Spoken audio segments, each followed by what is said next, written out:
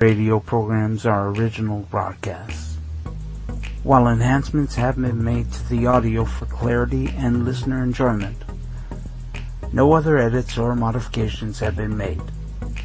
The listener may hear advertisements and notices for tobacco products, alcohol, food, and/or services that may no longer be available, nor are they endorsed by Whose Blind Life Is It Anyway? Listener discretion is advised. Well, good Sunday afternoon, everybody. This is Monica. Welcome to Arts, your afternoon radio theater Sunday. And I think I've got a good show lined up for you. And I just want to say that I'm glad to have you here. And if you like what you hear, subscribe to our channel. Whose Blind Life Is It Anyway? Oh, and along beside me is my geek guy, Victor. Hello. I think I need about 2 or 3 more cups of coffee, folks. But anyway, if you like what you hear, hit that like button, hit the subscribe button. Join us, give us comments, feedback, anything you'd like to hear, let us know. On Twitter at BlindWhose, BlindWhose, or you can contact us at Whose Blind Life Is It Anyway at gmail.com. You can contact me on Twitter. I'm Moni60. That's MONNI 60. And I think I said the Whose channel, the Blind Life, Whose Blind Life Is It Anyway Twitter is at Blind Whose. I keep wanting to say at Who's Blind, but anyway, none of us. We're just. Hey, I didn't come up with it. And we're on Facebook. You can like our page there. And we're on all the podcasts if you don't like any of that. So anyway, just listen to us, subscribe to us however you want to. And I hope you enjoy the show. And the first thing that I've got for you, well, my shows today are going to be shows themed by the letter S. That's my theme. I decided that last week while I was trying to figure out what I was going to do. And plus my cherry on top, I changed it to a strawberry on top because I don't like maraschino cherries, and that's what they usually put on sundaes. So, but I'll get to my cherry on. I didn't see Victor's advertisement this morning that he usually puts on Facebook telling everybody what's going to be on it, but no, I didn't let everyone know what the strawberry was. Yeah, I'm glad you didn't, but anyway, we'll get to that. Right now, what we're going to do is the shadow, and that's because somebody wanted to hear an episode of the shadow, and I didn't have that ready in last week's bundle, so I put it in this week. And the one I picked out is called Death Triangle, and one reason I picked it out is because it's one of those that has that awful scary laugh that the shadow has at the beginning. So anyway, y'all kick back and enjoy.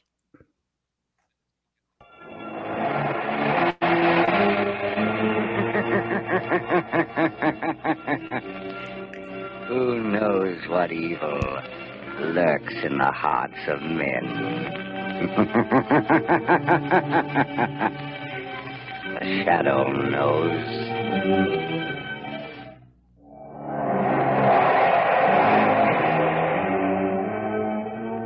Blue Coal presents The Shadow, the mystery man who strikes terror in the very hearts of shopsters, lawbreakers, and criminals. Today, the Death Triangle.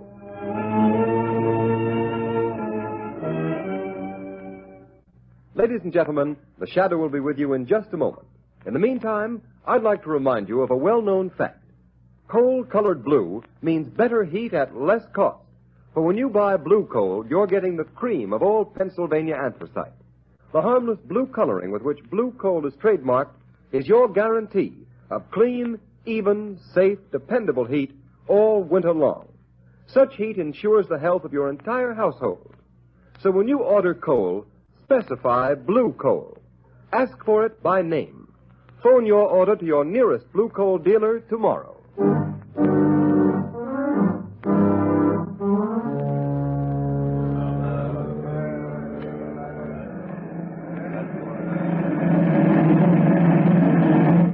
On this day, December 22nd, 1913, by order of the authority of Devil's Island, you, Pierre Martin, are hereby sentenced to 100 days in confinement solitaire and 100 lashes in the presence of the assembled prisoners as a warning to all who would attempt to escape. Let the punishment begin. I will find the devil who betrayed me. 1, I will learn his name. 2, I will kill him. 3, I will find him. I will kill him. 4, I will kill him. 5, 6, 7,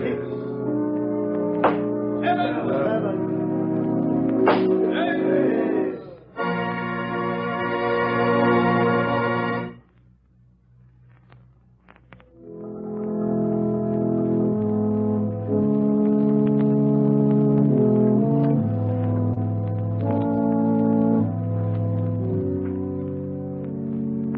Ladies and gentlemen, we interrupt this program of organ music to bring you a special news flash from our affiliated press service.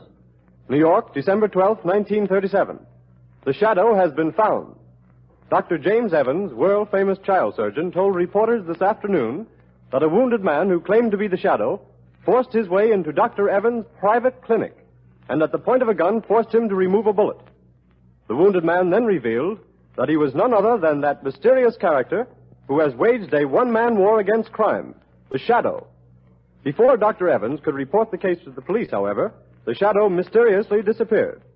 The famous surgeon believes the Shadow has little chance of surviving his wound. Our organ recital now continues.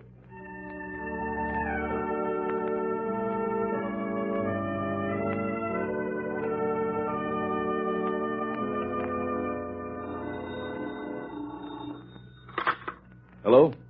Dr. Evans speaking. Dr. Evans, the man you claim to have operated upon was a fake. The real Shadow has not been wounded. The Shadow? You are the Shadow? Yes, Dr. Evans. You don't seem surprised. I'm not. I've been hoping you'd get in touch with me. That statement I issued was false. False? Come now, Dr. Evans. A man of your high standing in the medical world does not issue false statements without very grave reasons. There was a very grave reason. I need your help. An old acquaintance of mine, Raymond Dubril, the financier, has received a death threat. Have him notify the police. No, he refuses to do that. Then let him take the consequences. Unless... Dr. Evans, have you also received a death threat? Yes, I have. Before I made this call, I investigated your past, Dr. Evans. My past is a matter of public knowledge. You were once a political prisoner on Devil's Island. You escaped 20 years ago with 3 other men. Raymond Dubril, the banker, and Pierre Martin, the concert pianist. Yes, but our convictions were reversed by a high court a year after we escaped. I know it was proved that you 3 were innocent. But what about the 4th man who escaped with you? A murderer. Jacques Courbet. He was caught and sent back to Devil's Island. After the escape, one of you betrayed him to the police. I don't believe that. Why else should he mark you for death? Then you know Courbet escaped from Devil's Island a second time 6 months ago? Yes, Dr. Evans. Then you're interested. You'll help? Yes, I will help. But only because your life is in danger, Doctor. The world can ill afford to lose the skill and genius that has saved the lives of countless children. You overestimate my importance, Shadow. But will you help? Yes.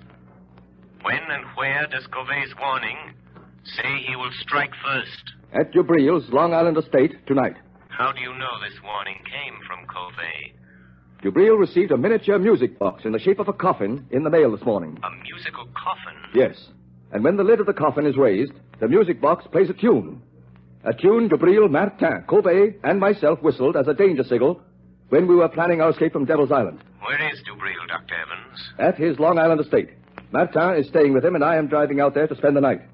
I had hoped you'd come and help. I will help you, Dr. Evans. Tell Dubril and Martin that the shadow will be there tonight.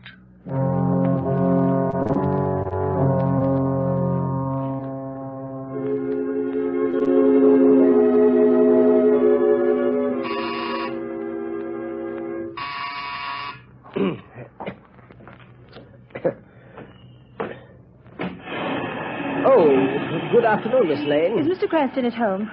No, Miss Lane, he's not. You know where I can reach him? Well, he may be at his club. No, I've tried there.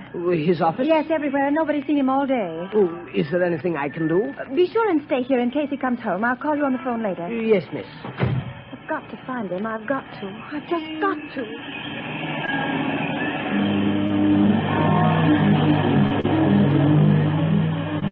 I've got to find Lamont. Maybe Dr. Evans knows more than he told the newspapers.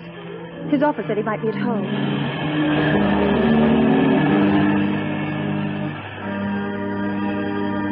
Number 33.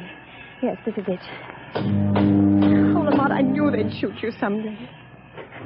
Yes, miss? Is Dr. Evans here? I must see him. I beg your pardon, miss, but are you another reporter? Yes, and I must see Dr. Evans. It's important. It's a matter of life or death. I'm sorry, miss, but Dr. Evans has nothing to say to the press. He's not at home. But I must see him. I must find him. I'm sorry. That car. That's Dr. Evans' car. Yes, miss. Where's he going? I'm not at liberty to say, miss. Never mind. I'll find out myself. Taxi! Taxi! Okay, miss. Where to? Follow that big black limousine, the one with the green cross on the license plate. Well, it's a doctor's car, miss. I may have to break a lot of traffic laws if it goes through red lights. Never mind. I'll pay the fine. Don't lose sight of that car for a minute. Okay, lady. But this is going to be one fast ride.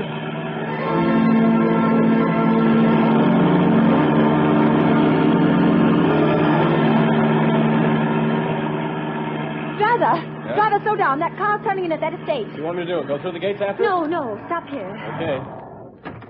Here's $5. Hey, thanks, man. I wonder if this is just a wild goose chase. Lamont couldn't be way out here, not if he's wounded, dying. That car, it sounded like... Oh, but it couldn't be.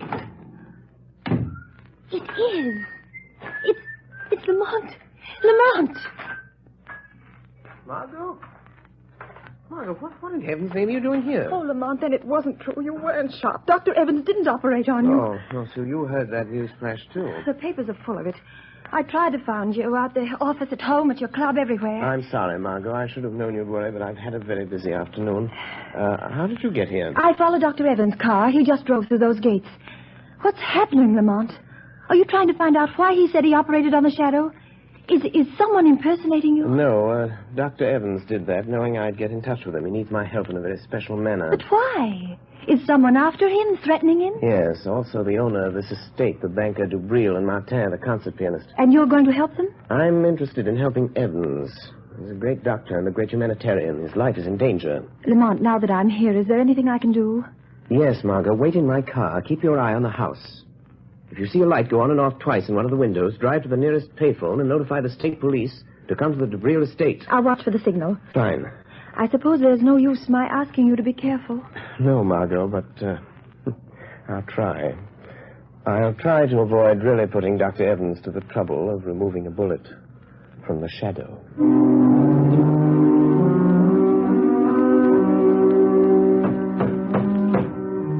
Dubril, stop pounding on the table and cursing Covey. Oh, that's all very well for you to say, Evans. Your turn hasn't come, but it will.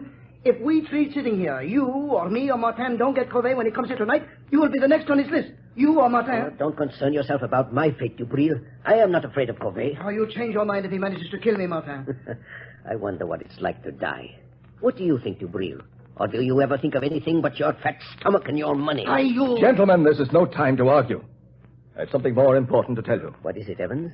I hear you had quite an experience today. Operated on this man who calls himself the Shadow. Yes. That's what I want to talk to you about. Ah, there's a man, Dubril, the Shadow. He might save you from Covey. What could he do? I've had the best private detectives in the country trying to find some trace of Covey ever since he escaped from Devil's Island again 6 months ago. By the way, Dubril, I've always wondered who tipped off the police when Covey was hiding after he helped us escape 20 years ago. Covey was a murderer. We were innocent men. And also, who betrayed me, Dubril, the time I tried to escape alone the first time? Martin, Dubril, now listen to me. A moment ago, we were talking about the Shadow. Well, he isn't dying. I didn't operate on him. I announced that, hoping the real Shadow would get in touch with me. And did he? Yes. And he's coming here tonight to help us. I've always been curious to see this Shadow. You won't see him. No man has ever seen him, but he'll be here. Oh, Evans, for a man of intelligence, you're talking like a fool. The age of ghosts and mystic presences is You're past. wrong, Dubril, you're wrong. Because I am a doctor, I can readily accept the fact that the Shadow is a master of the powers of mental suggestion, of mass hypnosis. Recent experiments have proven conclusively that... rubbish. Allow me to convince him, Dr. Evans. Hey, what was that? Who spoke then? The Shadow, Dubril. You do not accept the theory of my power of invisibility, but perhaps you will accept the fact, for I am here. Sit down, Dubril. You look rather pale. If I am to help you, you will all sit down. Sit at that table there. I understand there is little time to lose. I must know the whole story, the truth, if I am to help you. Do as the Shadow says. Sit there, Martin. And you, there, Dubril. Well, why don't you talk back, Dubril? Be quiet, Martin. Dr. Evans, I will help you if I can. But there is one gap in the chain of events leading up to this moment. I'll tell you anything I know, Shadow. Then tell me this. When and under what circumstance did Covey first threaten your lives? It was the last day we spent in the open boat in which we escaped from Devil's Island 20 years ago. Storms had blown us off our course. Our food was gone. Our water was exhausted. Covey, the only one who knew how to navigate, well, he was slowly dying from hunger and thirst. I can still remember his cry. Water. Oh, be quiet, Covey. There is no water. The cask is empty. You're lying, Dubril. All of you. You've been drinking my share. Give me that bucket. Give me a drink of that water. Don't let him Batson. Don't let him. Salt water will kill him. What does it matter, Dr. Evans? 17 days in this open boat. Nights of storm and days of blazing heat. Water. Water. I'm dying, I tell you. Dying. You're not giving me my share. You're stealing my water. Where will you be if I die? I'm the only one that knows navigation. Be patient, Covey. It may rain tonight. We might as well be back on Devil's Island. At least there was bread and water there. Bread. Bread. A crust. Just a crust of bread and water. Water. There's no bread, Covey. The last crust went 3 days ago. You're cheating me. Killing me. You only brought me along to steer the boat. Now you're starving me to death. You don't want me to live. But I will live. I'll get you for this. I'll live to kill every one of you for this. You, Dubril. You, Martin. You, Evans. Oh, shut him up, Evans. You're a doctor. You know what to do.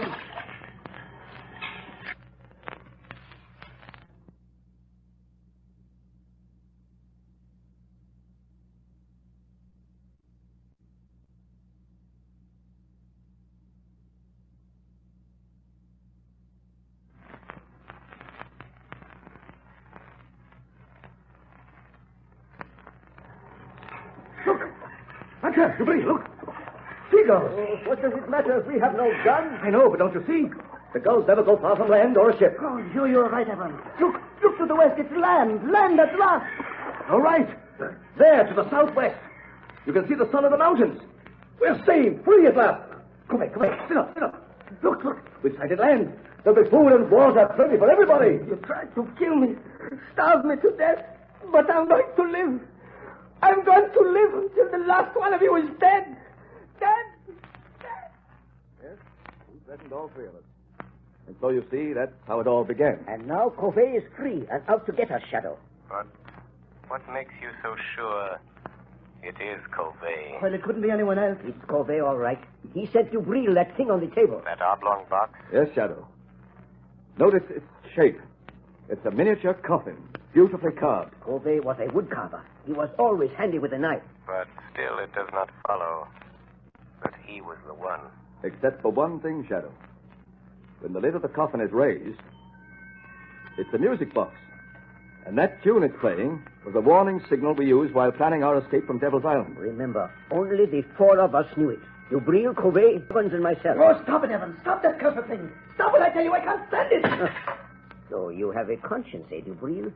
That danger refrain recalls the past, doesn't it? Stop talking about it. It looks as though Covey meant business, doesn't it? Don't sit there conniving over me. You forget your turn, maybe next, maybe tonight even. I am not forgetting anything, Dubril. You'd better steady yourself, Dubril. I'll get you a drink. Oh, never mind. Here's the decanter. I'll pour it myself. Oh, that tune! Where is it coming from? I smashed the coffin. Good heavens, Dubril! It's the decanter in your hand. Oh, someone changed the decanter.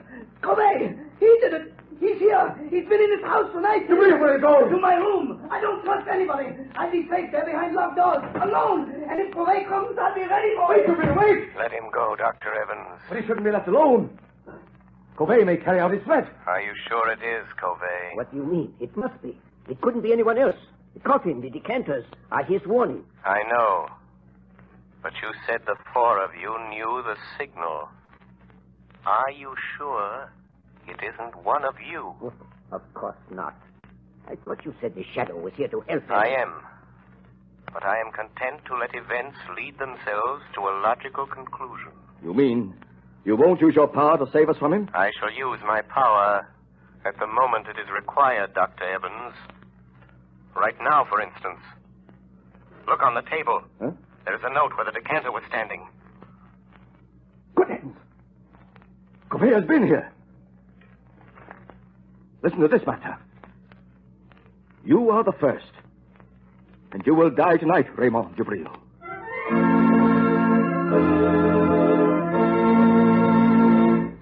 Ladies and gentlemen, the Shadow will return in a moment. There are thousands of families living around snowbound Buffalo today who are as snug as a bug in a rug thanks to Blue Coal. You have read how the whole city of Buffalo has been literally snowed in. In that entire area, business practically came to a standstill for several days. But those families who laid in their supply of Blue Coal kept comfortable. The icy, biting winter blowing outdoors made no difference to them. These storms are reported to be coming eastward, so take a tip and get ready. Put in a supply of Blue Coal tomorrow. It is the most economical fuel that you can use. Furnaces, parlor stoves, and cooking ranges in New England were designed to use anthracite. And Blue Coal is America's finest anthracite. Blue Coal is mined by the Glen Alden Coal Company and is especially prepared for home use. It is available in all domestic sizes: egg, stove, chestnut, and pea. Every carload of Blue Coal is laboratory tested for purity and sizing before shipment from the mine. Blue Coal burns steadily and evenly, sending a full supply of heat to the living quarters of your home, even in the most severe weather. Get set for winter tomorrow by ordering Blue Coal. You will find the name of your nearest Blue Coal dealer in the Where to Buy It section of your classified telephone directory under the name Blue Coal.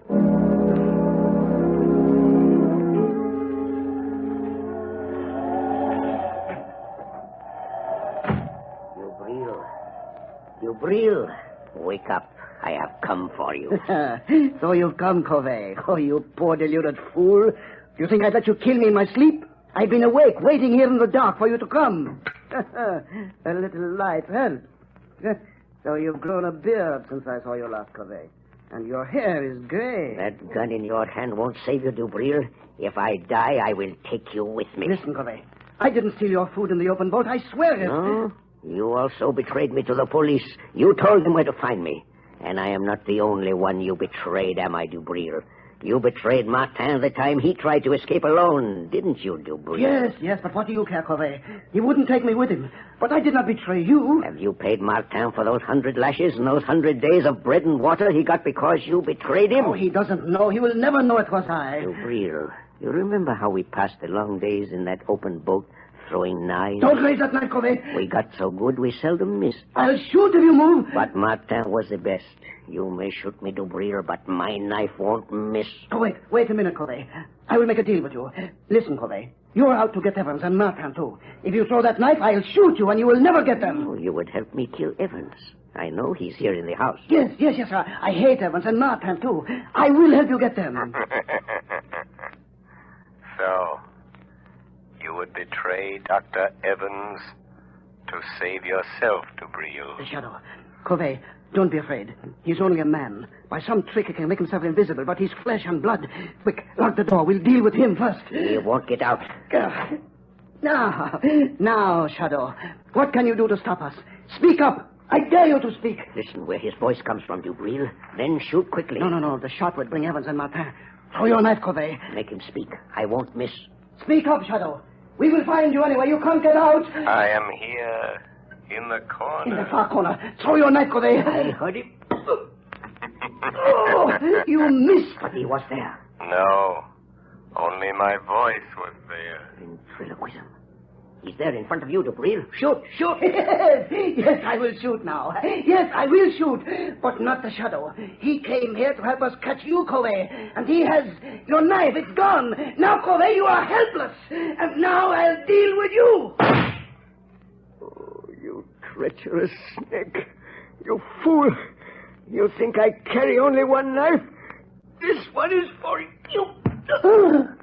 Oh, you devil. But I take you with me, Covey.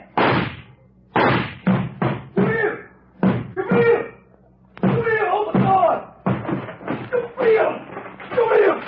Dubril.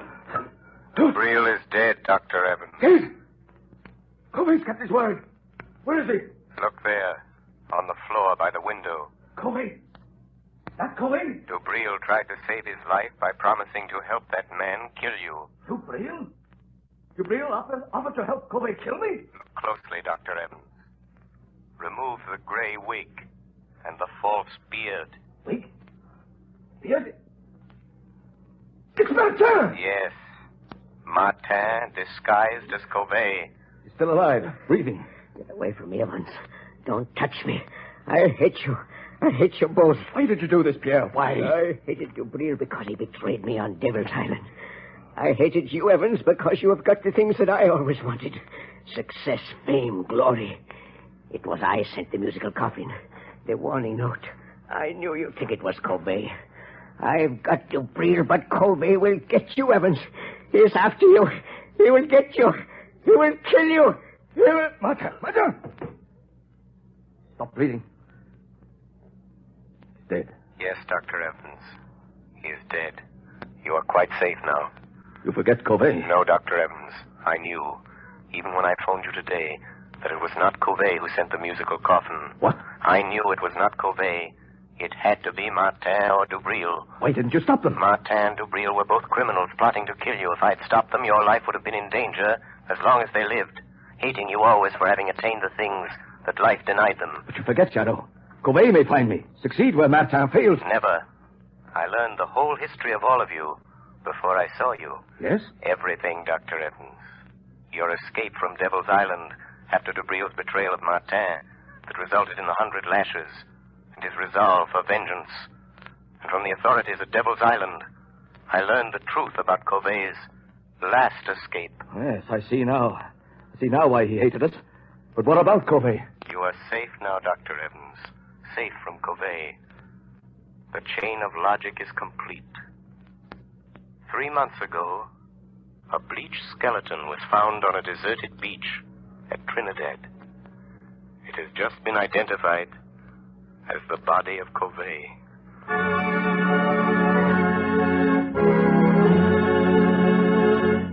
Before we tell you of the Shadow's next exciting adventure, here's John Barclay, Blue Coal's famous heating expert. Ladies and gentlemen, Mr. Barclay. Good evening, friends. While you're doing your Christmas shopping, why not get a gift for your own home? Something will not only make it a cheerier, happier place in which to live, but also make it easier to run. To my mind, the perfect gift for any home is a Blue Coal heat regulator. This marvelous thermostat provides the last word in comfort. For example, there's no running up and down stairs to open and close dampers. The Blue Coal thermostat does that tiresome job automatically. Keeps your home at just the temperature you want from morning till night. It can be attached to any kind of heating equipment. Steam, hot air, hot water, even a parlor heater. And it'll give you more uniform heat, more economical heat than you can get with the most expensive oil burner. In fact, this Blue Coal heat regulator will completely modernize your present heating equipment. And yet it costs only $18.95 plus a small installation charge. You'll be amazed at the amount of fuel it saves you. So this Christmas, give your family the gift of a lifetime, a Blue Coal heat regulator. Your nearest Blue Coal dealer will be glad to give you complete information regarding it. Phone him tomorrow. Thank you, Ken Roberts. Thank you, Mr. Barclay. And friends, take Mr. Barclay's good advice. Make this Christmas a memorable one by having a Blue Coal heat regulator installed in your home.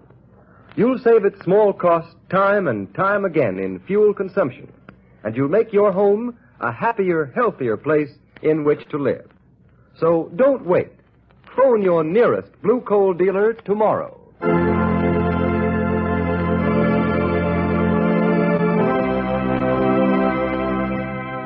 The story you have just heard is copyrighted by the Shadow Magazine. The characters in this story are entirely fictitious. Any similarity to persons living or dead is purely coincidental. And at this time, may we remind you to mail your Christmas presents and cards early to secure delivery before December 24th. There will be no post office service on December 25th.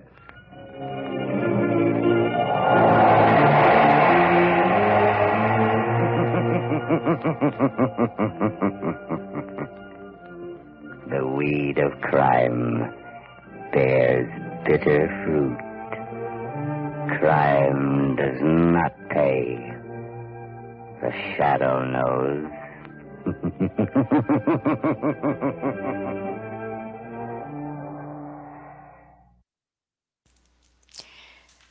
You know, I love that laugh, but the laugh I love best is the one that the hermit does on Hermit's Cave.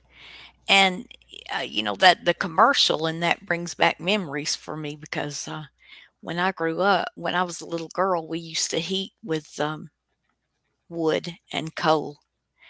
And and sometimes, and coal has a smell about it, but I used to love it when Daddy would use the kerosene, and we had some kerosene lamps too, but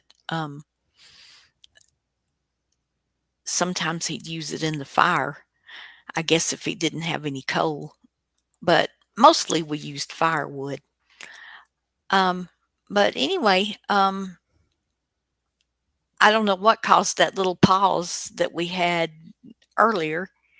I was afraid it was in the track. I was afraid it wasn't going to start back, but it did. And I listened to this before I sent it to you, and I don't know how I missed that, but anyway. Well, I did tell them that we don't edit the stuff we put out there on Arts. Yeah. Okay. But anyway, the next thing we're going to do is another one of these theater things. Old Time Radio has got so many playhouses and theaters, and this next one is Screen Directors Playhouse. What's the one I picked, please? The Night Has 1,000 Eyes. Yeah, that's right. That was a good one. It wasn't what I thought it was going to be when I listened to it, but it was still good. So I hope y'all enjoy it. Screen Directors Playhouse. You got anything to say, Guru? Here we go.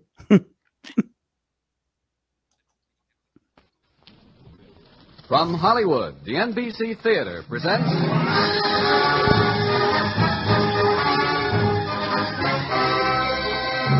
Screen Directors Guild assignment. Production Night Has 1,000 Eyes. Director John Farrell. Star Edward G. Robinson.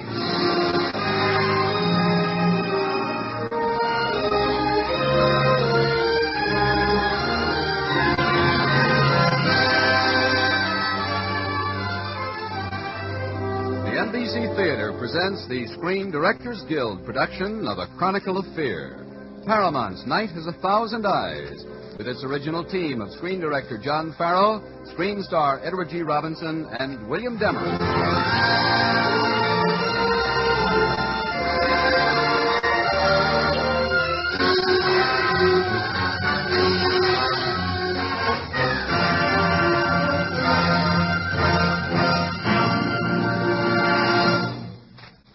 technical and artistic skills are the everyday instruments of the motion picture director, the very heart of his craft is fashioned from another sort of knowledge, the knowledge of the world in which he lives. And that can be gained only by living a life rich in experience. Such is the background of tonight's guest on the NBC Theater. A native Australian, he has been a seaman, soldier of fortune, adventurer at large, and has made an enduring mark as a scholarly writer of fiction and nonfiction. Here, then, is the director of many famous Paramount films, such as Wake Island, 2 Years Before the Mast, The Big Clock, the soon-to-be-released Alias Nick Beale, and tonight's story, Night Has 1,000 Eyes. Ladies and gentlemen, Mr. John Farrell.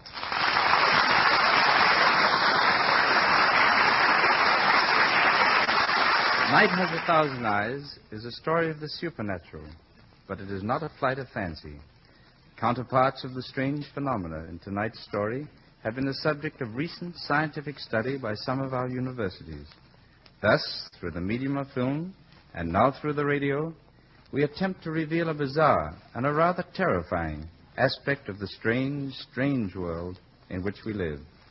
Now, for the first time on the air, here is Night Has 1,000 Eyes, starring Edward G. Robinson as John Triton, with William Demarest as Lieutenant Shawn.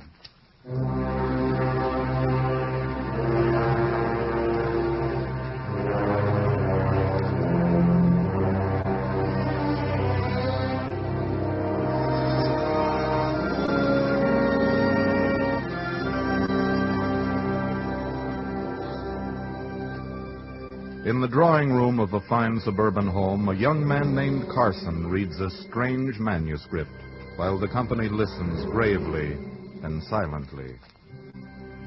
My dear Carson, as you read this manuscript, I will be dead. No one is to blame. My death was as certain as all the other strange events I foresaw. Some of you who have seen me die will doubt this story and dismiss it as a series of contrived events and coincidences. But you, Carson, and some of the others will know that there are things on Earth still hidden from us, still secret and unfathomable. I suppose most men can look back and see the exact point where destiny touched them. My destiny came upon me on the night of August 3rd, 1929. I was billed as Triton, the mental wizard. Like most mind-reading acts, it was a phony, but a first-class phony. Jenny, my lovely fiancée, had collected all the questions from the audience, and my good friend Whitney Cortland was ready for a start at the piano. Now, ladies and gentlemen, from where I stand, I shall endeavor to read the questions which you have written and which are now unopened, mind you, in that glass bowl. Now, if I may have a little quiet music, Mr. Cortland. Let me see. I sense a name. A lady's name. Byers. That's it, Byers. Clara Byers. Miss Byers asked a question. She wishes to know... Something's wrong. There are disruptive impulses coming from the audience. A woman in a white dress, a little boy. Madam, you there in the third row. Your little boy is in great danger. You must go home at once. At once! Thank you. Ladies and gentlemen, we'll continue where we left off. If I may have some quiet music, Mr. Cortland.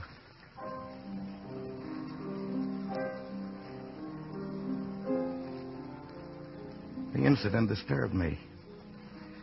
But then I forgot about it entirely until late that night when the telephone rang in my room.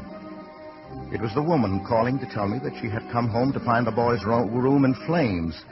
She had arrived just in time to save the child's life. And I was worried, deeply worried, although not yet frightened. There were other incidents, one of them brought on by Courtney's usual concern about our economic situation. Well, kids, it's the same old story. Broke again. We could stand a little ready cash. Matter of fact, I'm going to put our last 10 spot on ready cash in the 5th at Green Meadows. Ready cash? No, not ready cash. He'll fall and have to be destroyed. Peer Gynt by 2 lengths.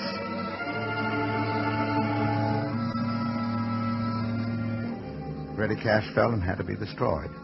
Peg Int won by 2 lengths. It occurred to me that we might make fortunes this way. I didn't want to. It scared me. I began having a crazy feeling that by telling them, I was making the things come true. I began to wonder, would anything have happened if I'd kept quiet? And then one dismal, rainy day, I had my chance to find out. I was coming out of the theater. A little boy recognized me and asked me for an autograph. And then he turned to skip away. Wait, son! I'd had a vision of a car skidding on the slick pavement. A wild cry. And then I thought, no, perhaps if I keep it to myself, it won't happen. Nothing, son. Just run along now. Run along. He went. A moment later...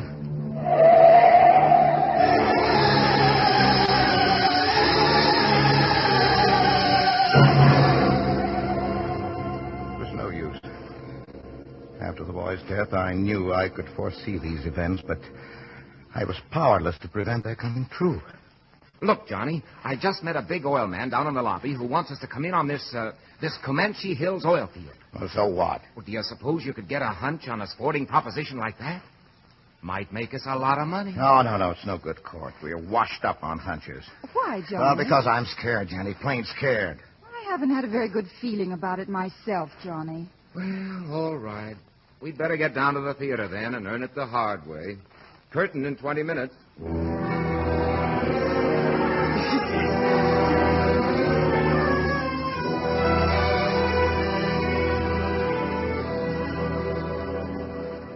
And now, ladies and gentlemen, if you will all please concentrate on the sealed questions you have addressed to me, please. A little quiet music, Mr. Cortlandt. I'm concentrating on a particular envelope. A young lady's handwriting. She, the young lady... The lady, I looked at Jenny. Stared at Jenny, so beautiful, so fragile and desirable, and so much to me. I saw her and something else. Johnny. Bring down the curtain. Johnny, what's the matter? Bring down the curtain, I tell you. Bring down the curtain!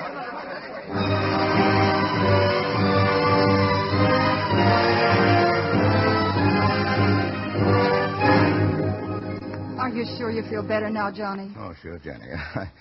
I just felt a little dizzy out there. You sure had us worried there for a while. Oh, Court.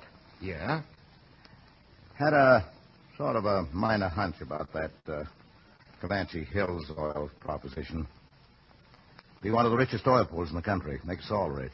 Wonderful, wonderful. Thank you, Johnny. Now let's go out and eat. No, you and Jenny go ahead. I'll join you later.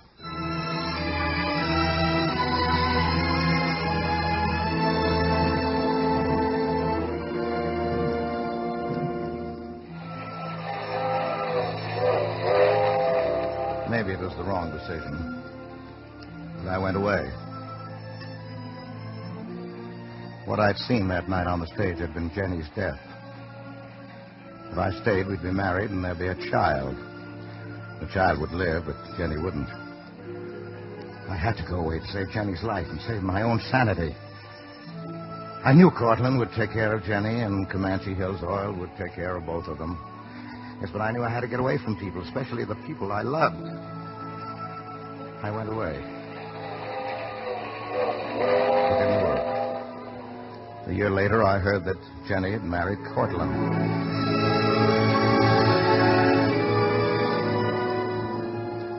She died, and her daughter Jean was born.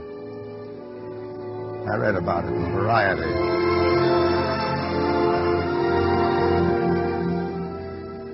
For 20 years, I lived almost a hermit's life and had no more visions.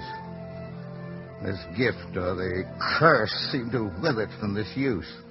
And then after 20 years, on the night of Jean's debut, I stood outside in the crowd and I watched her go inside the fine hotel, holding tight to Court's arm.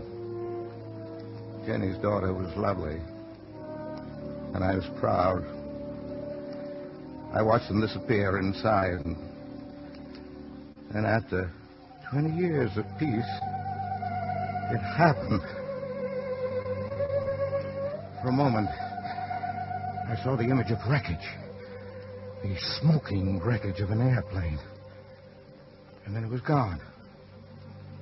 What did it mean this time?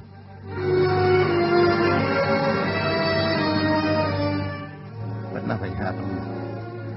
And I forgot about it completely for 3 months. And one day in my shop, I turned on a small radio I just repaired.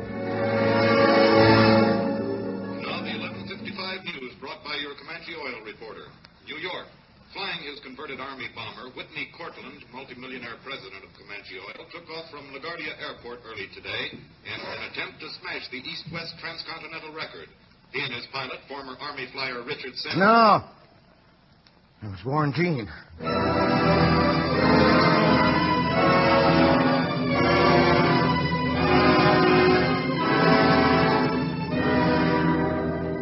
Miss Cortland, I'm sorry to force my way in here, but I have an extremely important message for your father. I'm sorry, but my father isn't here now. See here, old man. I'm Miss Cortland's fiancé. Miss Cortland... No, you've got to reach your father when he lands in Wichita to refuel. But why? You must halt the flight. Halt the flight? That's absurd. Why should Father give up his But if flight? he doesn't, this plane will crash. How do you know that? Oh, Miss Cortland, please. You're wasting priceless time. All right, I'll call. But I'll ask you a lot of questions afterwards.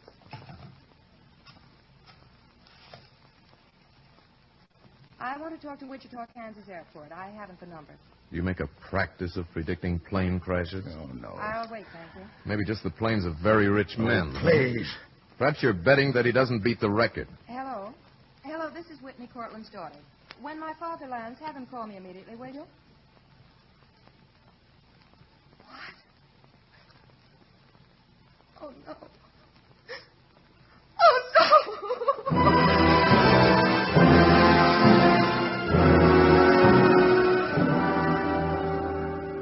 The radio had it a few minutes later. In an hour, the extras were on the street. The Comanche Angel had crashed in Kansas. Both men were dead.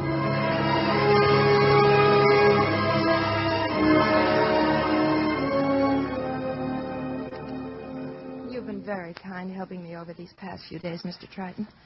I'm so grateful. Your father was my best friend. But if you'd only warned us sooner, if you'd only known sooner. I don't think it would have made any difference. Mr. Triton, what's wrong? You have a new maid. Why, yes, why? You have an emerald bracelet. Yes. Get rid of the maid before the bracelet. Before... What? Please, tell me. Jean, it doesn't matter now. Why doesn't it matter? You mean not to me? You mean I won't need the bracelet? You mean I'm going to die too? Tell me! Yes.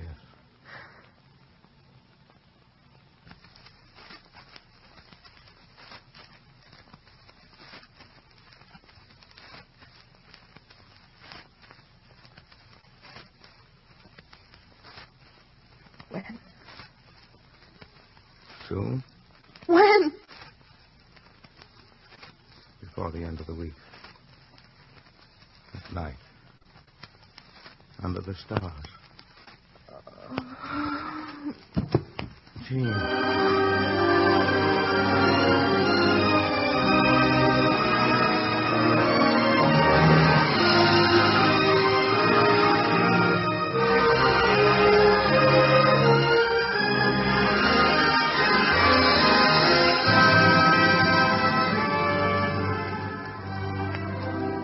The NBC Theater is presenting the Screen Directors Guild production of Night Has 1,000 Eyes, starring Edward G. Robinson with William Demarest, and introducing the director of the film, John Farrow.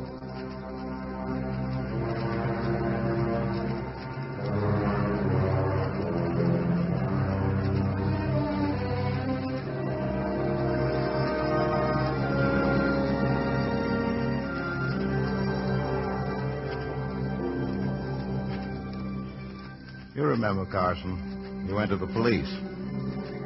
They told you, yes, there had been a John Triton mental wizard who pretended to be able to predict things back in the 20s. They sent a certain Detective Lieutenant Sean to investigate me where I was staying in Jean's house. My first interview with Sean in my little room under the eaves, far from reassure the good lieutenant, for even as I answered his bitter questions, the veil lifted again. And I saw. Hey, Triton, come out of it. Hey. I see a flower. Drop it, Triton. Cut. A flower, crushed and broken. I hear a sudden wind shaking the windows. I hear a voice saying, "There's no danger now." And I see her. Who? Jean. Lying under the stars, and beside her, the paws and talons of a lion. A lion? Under the stars. Did you find out what time this happens to Miss Cortland? Tonight, as the clock strikes 11.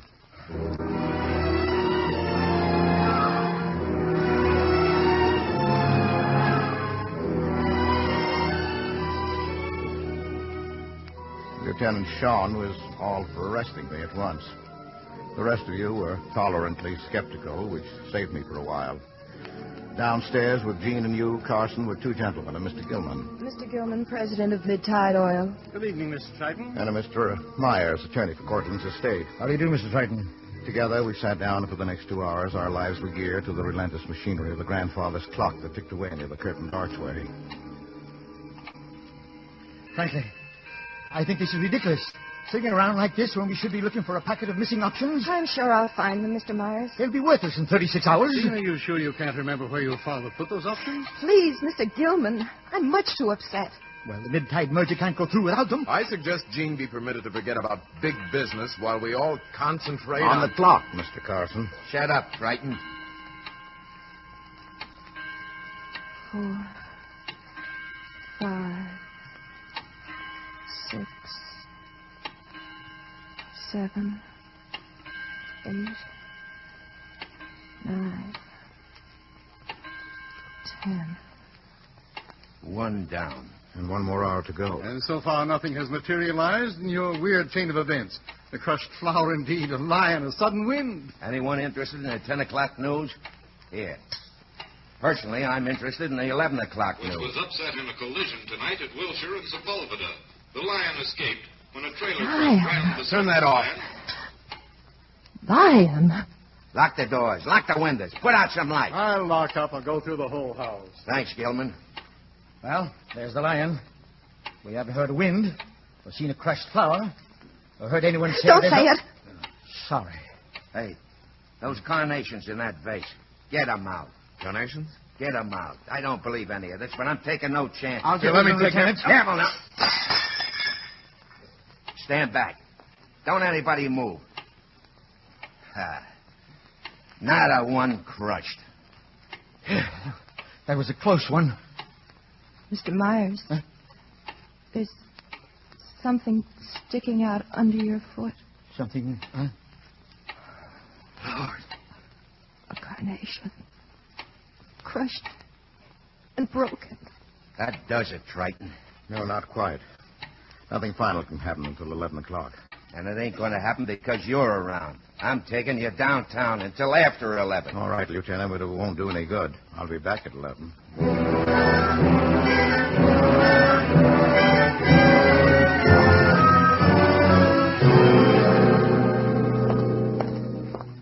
Stand still, Triton. Relax. Yes, but I tell you, Sean, if you let me return to Jean's house, there's a chance I can use this power of mine to save her. You put on a good show, Triton. Only I ain't buying. Now, listen. You've a man in the cell here. His name is Amos Block. I see him in his cell now, a suicide. You don't say. Well, there's one I can check on. Hello. Quinn? Sean. How's Block doing? Uh-huh. Thanks. In his cell playing solitaire. Well, nevertheless, I see him in it. Now I'm going to leave you with the boys here and go back to Miss Cortland's. Be good, huh?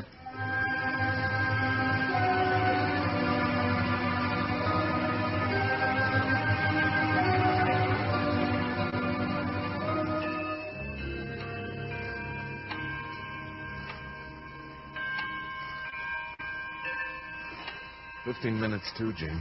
Yes. Yeah, everything is under control. It's very copacetic. Oh, dear. Close that French window. Close it. I'll close it, Lieutenant. I thought Gilman took care of that. Where is Gilman, by the way? There. That does it all right. Sudden wind. Yeah. I'll get it.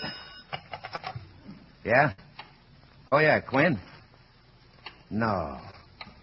Amos Block hung himself in his cell, but he can't do that. That's suicide. Hey, look, I want Triton here before it strikes 11. I don't care how, but get him here. What time is it? 10:47. Oh, Lord, you made the night too long.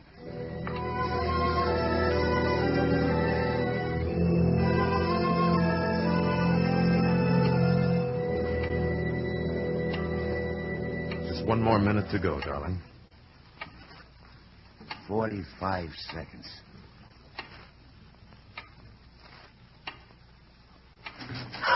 Oh, Mr. Myers. Well, folks, you can get the lion. They just killed it over at Destrin Hospital. Oh, thank goodness. This is it. 11 o'clock. Elliot. Yeah? Back to back with me. Miss Cortland, get between us.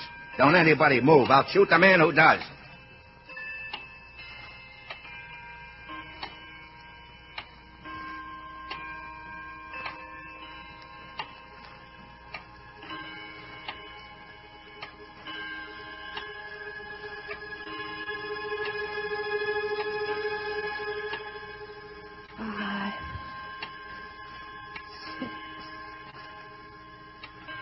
Seven,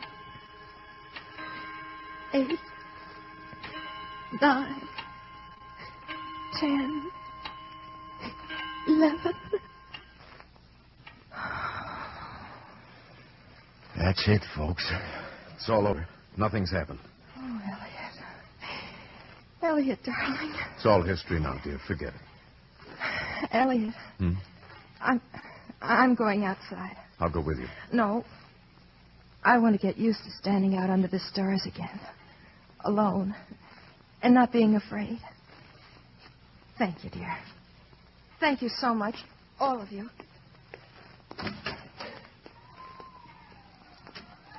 I'll say this for Triton. He sure called his shots except that voice saying, "There's no danger now." You just said it. Yeah, but it's too late now to mean anything. Ain't it? Sure. Come in, Professor. Come in. Where is she? Where's Miss Cortland? Outside. You let her go outside? It's after 11. No, it's not. Look at the clock. That clock is wrong. It was right. Well, then it's been tampered with. I've got to go to her. Stop. Triton. Haul her out. Shoot. It's too late for that. After him. He mustn't get near Gene.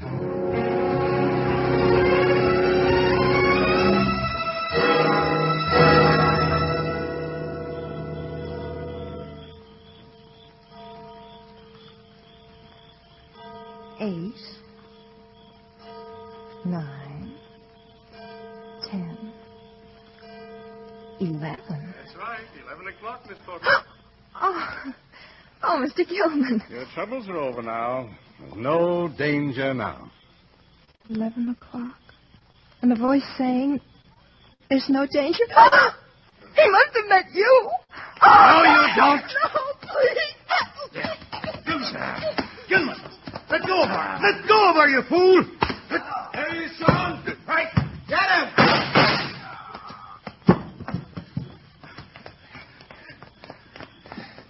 Plugged him. But good. Gene, are you all right?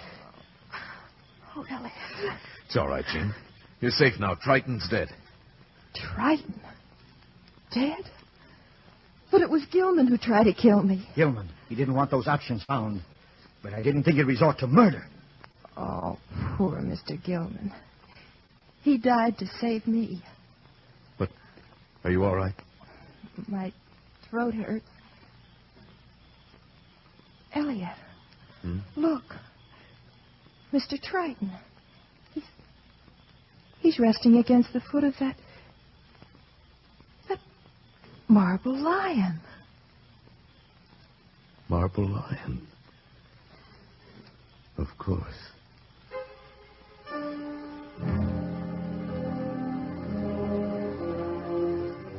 And that, Carson, ends this dark diary. I foresaw everything, even my own death. And tonight at headquarters, I finished the diary. I left it in my pocket for you to find. Only time and the expanding wisdom of mankind will confirm the story in years to come. For there are reaches of the mind still undreamed of. And there are many mysteries of time and space and spirit to be shown to us. The stars look down. The night has 1,000 eyes to search the soul of man and see if he's equal to his fathomless morals. Where there are yet more things in heaven and earth than are dreamed of in our philosophy.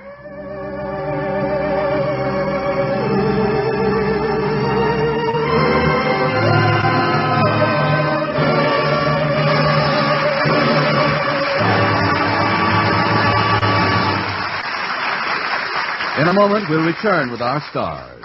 Next week, the NBC Theater brings you another first in radio, a full-hour production of director Billy Wilder's great Paramount film comedy, A Foreign Affair. And starring in this hour-long drama will be Rosalind Russell, Marlene Dietrich, and John Lund. And now, here again are tonight's stars, Edward G. Robinson and William Demarest, and screen director John Farrell. John, it's been great fun for Bill and me, slipping back into character for our parts Night Has 1,000 Eyes. Well, I just hope Bill here doesn't start having one of his visions again. What, you mean cool, solid Bill Demarest is in tune with the supernatural? He thought he was. Now, wait a minute. I know what you're talking about. And I really did have a vision. Yeah? I was standing talking to Johnny on the set, and suddenly I knew one of the camera booms was swinging around behind us. What happened? He yelled, "Johnny, fall on your face." Well, did you get hurt? My nose was almost broken. By the camera boom? No, by falling on my face. Oh. There wasn't a camera within 50 yards. Well, I had a vision. We don't have to be visionaries, John, to know that your direction inspired Bill and myself and everyone else connected with the picture. You did a great job. Check, Eddie. That goes for me, too. Thanks very much. But suddenly I seem to be getting a vision myself. What do you see?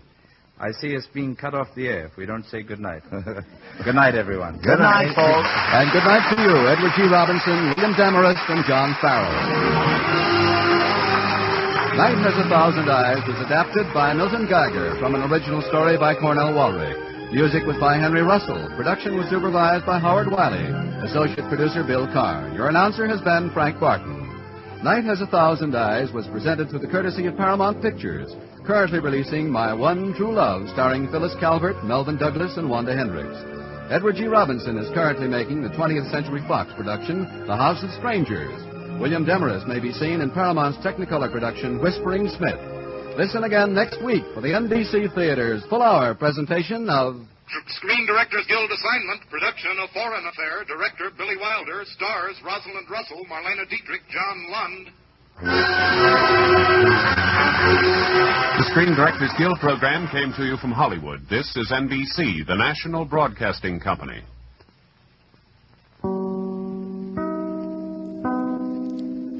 And this is your other announcer.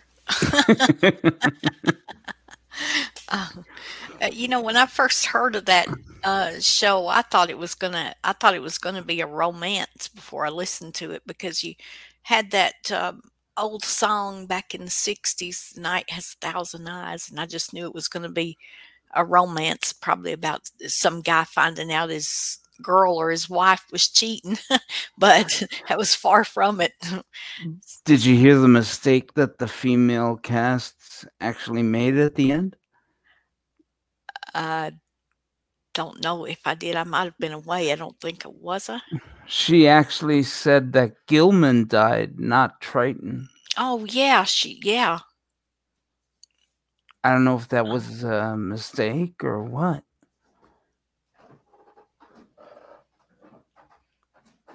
But not sure. Yeah. But anyway, let's see. We've got 2 more, right? We got lots more. Lots more? Yeah. We've got the Saint. We got Sam Spade. We got the Cherry on Top. What else? I mean, the strawberry on top. What else have we got there? A sealed book. Oh, yes. Yes.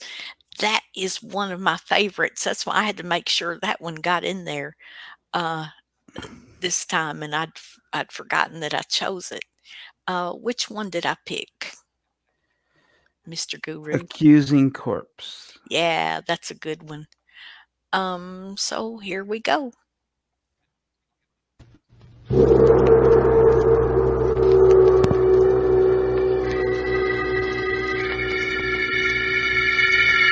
The Sealed Book.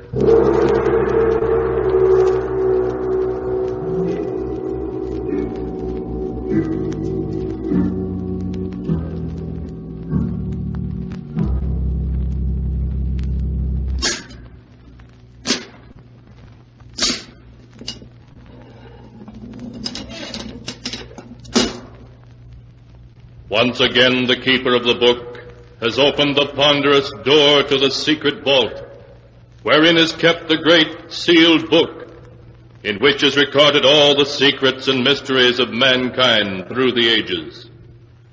Here are tales of every kind, tales of murder, of madness, of dark deeds, strange and terrible beyond all belief. Keeper of the book, I would know what tale we tell this time. Open the great book and let us read. Slowly, the great book opens.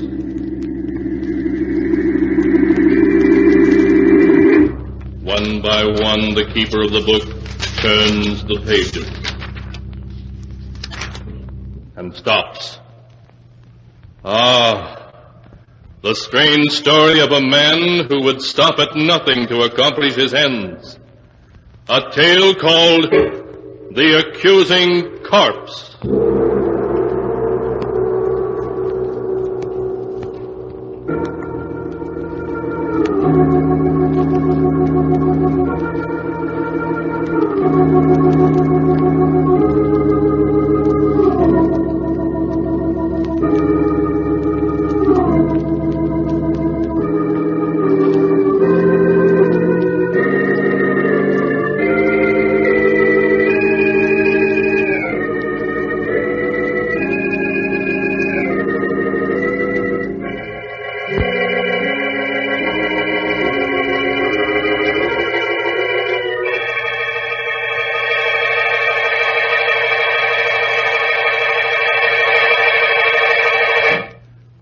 Here is the tale, The Accusing Corpse, as it is written in the pages of the sealed book. Philip Drake, the wealthy stockbroker, is pacing nervously back and forth in the drawing room of his country mansion. His face becomes pale as Vivian, his wife, enters the drawing room, a suitcase in one hand. Well, Philip, I'm all packed and ready to leave. I do hope Vivian, that how can you do this to me? You know I love you, that I'd do anything to make you happy. Oh, Philip, let's not go over that again. Oh, please, darling, don't leave. At least not until your brother Roger's arrived and had a chance to talk to you. He'll be here any minute. Oh, nothing that righteous brother of mine can say will change my mind. Now, would you mind lending me your car to get to town? Vivian, if you leave me, you won't get a cent. Not a cent, you hear? Really? Did you ever stop to think, Philip, that there might be another man? One with more money than you? Another man? Oh, no, Vivian, there couldn't be. And why not? But we've only been married 3 months. Why, there couldn't have been anybody in that time. Oh, but there was. Oh, Vivian, you can't do this to me. I love you. I love you. I won't let you go. I really must be saying goodbye now. He's waiting for me in town. I don't want to be late. If I can't have you, no one else will. Do you hear? Oh, really? You're being ridiculous. I must go now. No. Philip, what are you... A gun. Yes, Vivian. A gun. I told you if I couldn't have you, no one else would, and I mean it. Even with that gun, you can't keep me. Do you hear? I'd sooner die than go on living with you. I'm going, and you're not going to... Oh, you shot... Vivian. Philip, what happened? I thought I heard... Vivian. I didn't mean to do it. She was going to leave me. Vivian. Roger. Is she dead? Yes. Philip, do you know what this may mean? Life imprisonment, perhaps even the electric chair? Yes, I know. I lost control of myself. Nothing seems to matter now. You simply can't throw your life away like that. Even if Vivian was my sister. I don't mind telling you that I always felt you were far too good for her. She didn't deserve to be your wife. Oh, please, Roger. Look, if we were to get rid of the body, who could possibly know that she didn't leave here tonight as she'd planned? No. It wouldn't work, Roger. You can't get away with murder. That's nonsense, Philip. Now, if we were to bury her in the woods, no one would ever find her body. Bury her in the woods? I couldn't do that. Philip, you must let me handle this. Oh, and you better give me that gun. All right, Roger. Here you are. Good. Now, you wait here. I'm going to get rid of the body.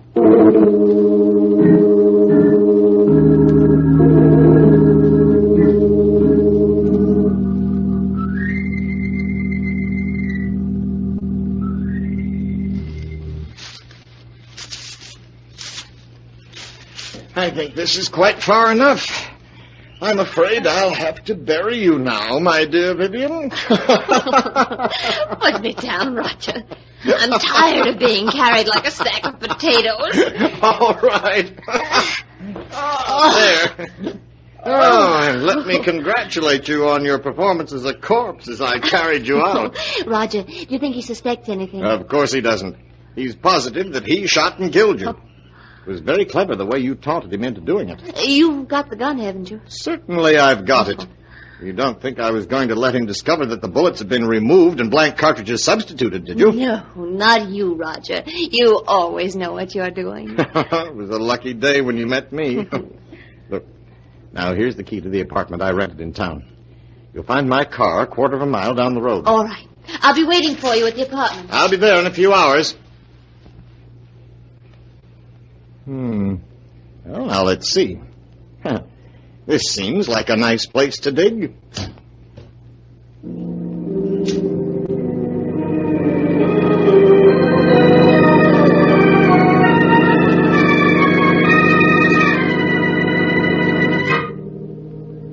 The next morning, Roger called on Philip at his office. And finding Philip very nervous, reassured him that he had hidden poor Vivian's grave carefully. When Philip expressed his gratitude for Roger's help, Roger suggested that Philip could do him a favor in return by lending him $20,000 to swing a business deal. Philip was startled, but after a moment's hesitation, wrote out a check. As he wrote it, Roger smiled. Things were working out just as he'd planned.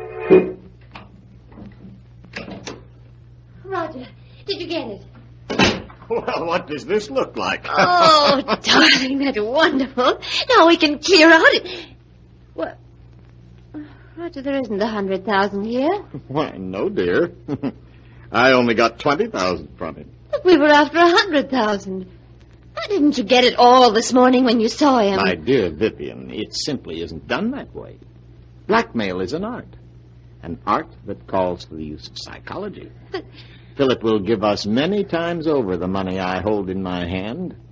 All in due time, of course. Do you mean I'll have to go on hiding in this miserable apartment until you've finished your little game with him? Never being able to leave it for fear someone will recognize me? Oh, come now. You've got the radio, books. Well, I won't spend weeks in this apartment, I tell you. I won't. Oh, my arm. You will do exactly as I say, Vivian. Exactly. Do you understand? Roger, you're hurting me. It's nothing to what I will do if you disobey me. Do I make myself clear? Oh, yes. Yes, I'll do whatever you say.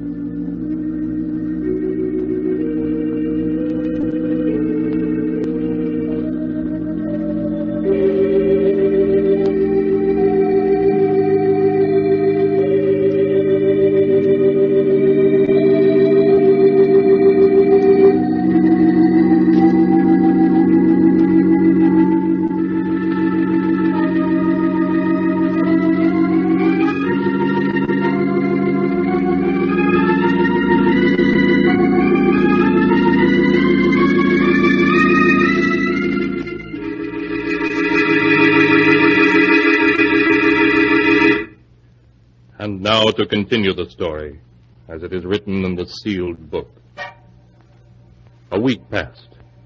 A week in which Roger patiently bided his time, for time he knew was working on his side against Philip. Then one morning he called on Philip at his office. Good morning, Philip. How are you? How do you expect me to be? This past week I've been able to think of nothing but Vivian. What happened that night? Philip, you must stop brooding over it. Whatever happened was her fault, not yours. Yes, you're right. Perhaps what I need is a vacation. Of course. A trip would do you a world of good. And if I could afford it, I'd go along with you. You mean you haven't any money? I'm afraid not, Philip. That's what I've come to see you about. I must have $40,000 at once. 40,000? Yes.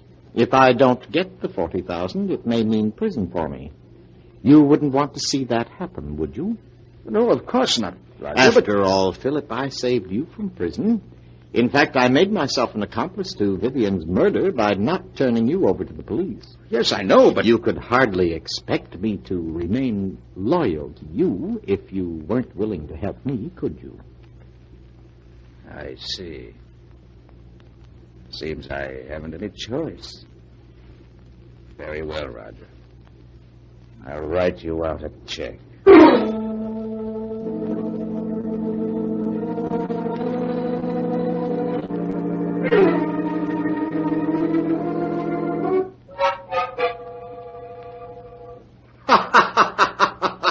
Take a look at this, Vivian. $40,000 in cash. Oh, darling. Wasn't this worth staying in hiding for?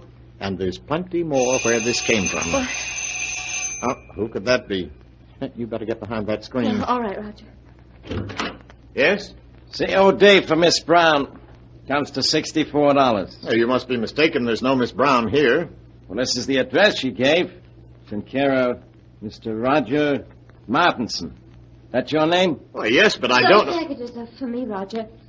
How much did you say the COD was? $64, miss. Oh, yeah. Here you are. Thank you, miss. Here's your receipt. Back. Bye. When did you buy those clothes? This morning. You mean you went out shopping in spite of what I told you? Well, I was sick of being cooped up in this apartment day and night. I had to do something for a change. And what of my plans? You risked everything with so much at stake. Roger, stop looking at me like that. I tell you I couldn't stand being cooped up in this apartment any longer. And if you don't get the rest of the money at once so that we can clear out, I'll go shopping whenever I feel like it. You can't make... You'll do exactly as I say. I won't allow anything or anyone to interfere with my plans. I've worked every step out perfectly, and there isn't going to be any slip-up.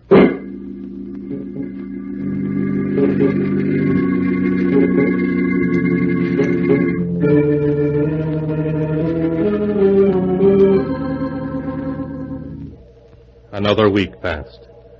A week in which Roger made no effort to see Philip. Then early one evening, he got into his car and drove out of the city to Philip's home in the country. Oh, it's you, Roger. Come in. Good evening, Philip.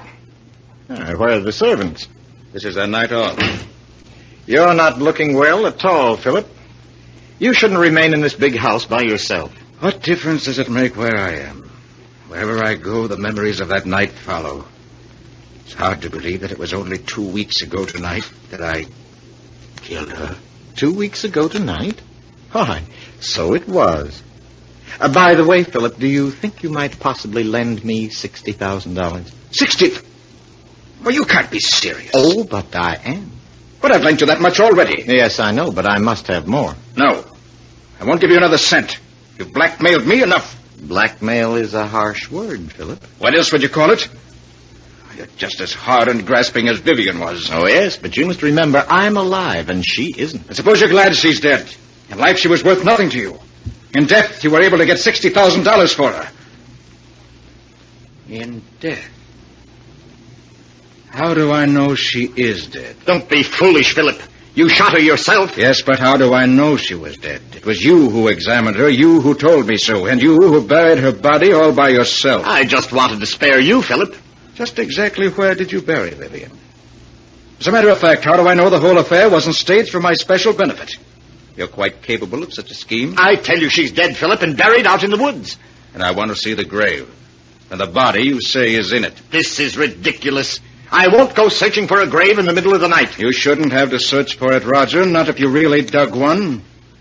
Come along. I won't do it. Why, this is I said come along, Roger. Oh, very well. But I'm not certain I'll be able to find the grave. After all, the woods is fairly large, and it's been 2 weeks since I buried her. Quite all right, Roger. We'll stay out there until you do find her.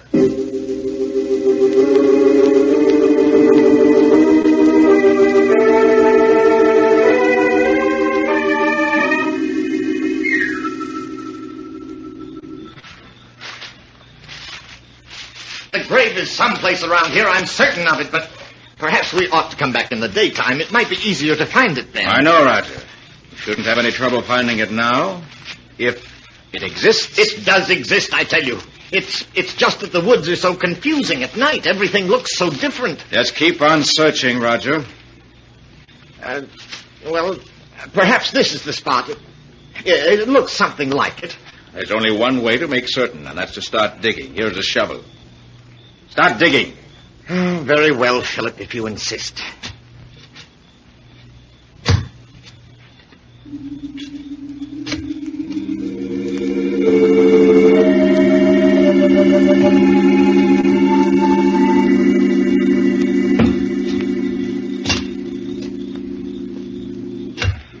Well, Roger, you've been digging for 20 minutes now, and you haven't uncovered a body. You're a great actor, but I'm afraid this time you've overplayed your role. What do you mean? Vivian isn't dead, and there's no use pretending she is. Everything that's happened was part of a scheme the two of you planned to extort money from me. I tell you she's dead, Philip. And where's the body? I thought this was the spot, but I must be mistaken. I'm sure I didn't bury her any deeper than this, but... Philip, turn the flashlight this way. What is it? Look. Do you see what I've uncovered? A hand. Yes. This is the spot where I buried her.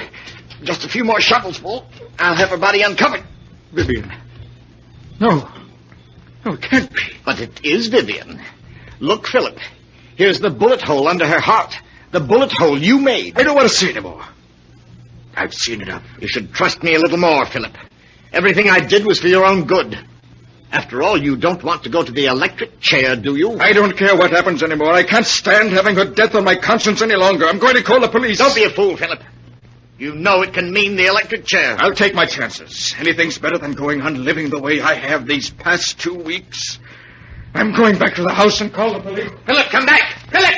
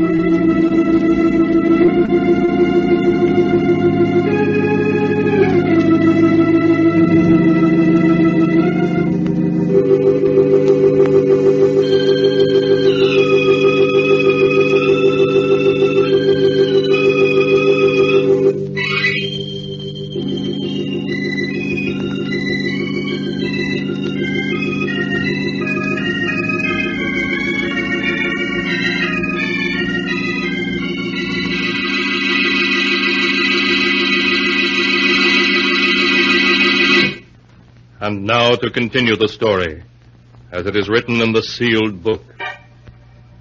After Philip and Roger had dug up Vivian's body, with the bullet hole through the heart, Philip decided that the only thing left for him was to call the police and confess.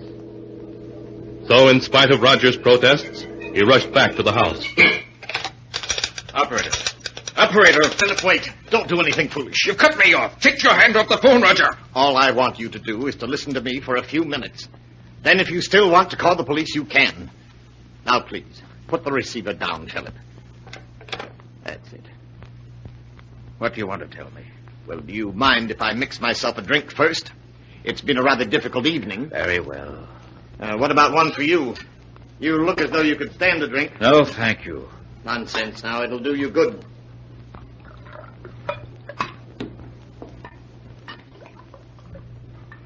What is it you want to say to me, Roger? Say to you? Oh, yes. Here's your drink. Thank you. Well, what shall we drink to? We'll drink to your good luck, come what may.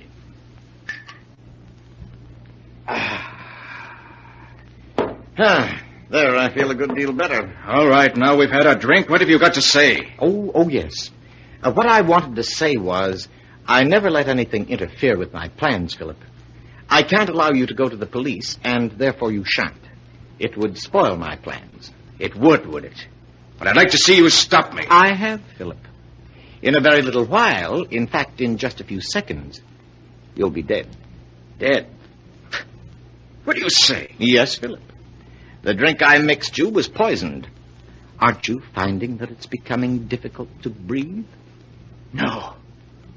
You couldn't have... My throat...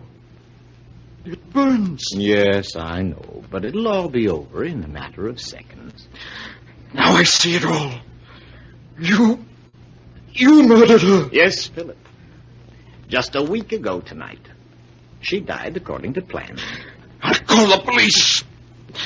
Tell them that... I'm afraid you haven't the strength left to reach the phone, Philip. I will...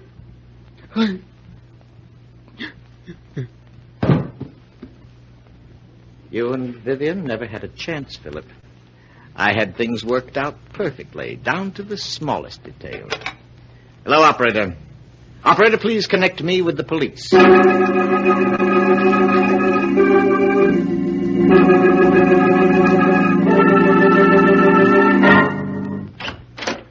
Oh, Inspector, I finished the examination of the body of Vivian Drake and her husband, Philip. Okay, Doc. Oh, this is Roger Martinson. Mr. Martinson, this is Dr. Smith, the county coroner. How do you do, Mr. Hello. I'll be with you in a few minutes, Doc. Just stay here. All right, Inspector. Now, Mr. Martinson, you were telling me how you came to this house 2 weeks ago tonight to see your sister and found she was gone. Yes.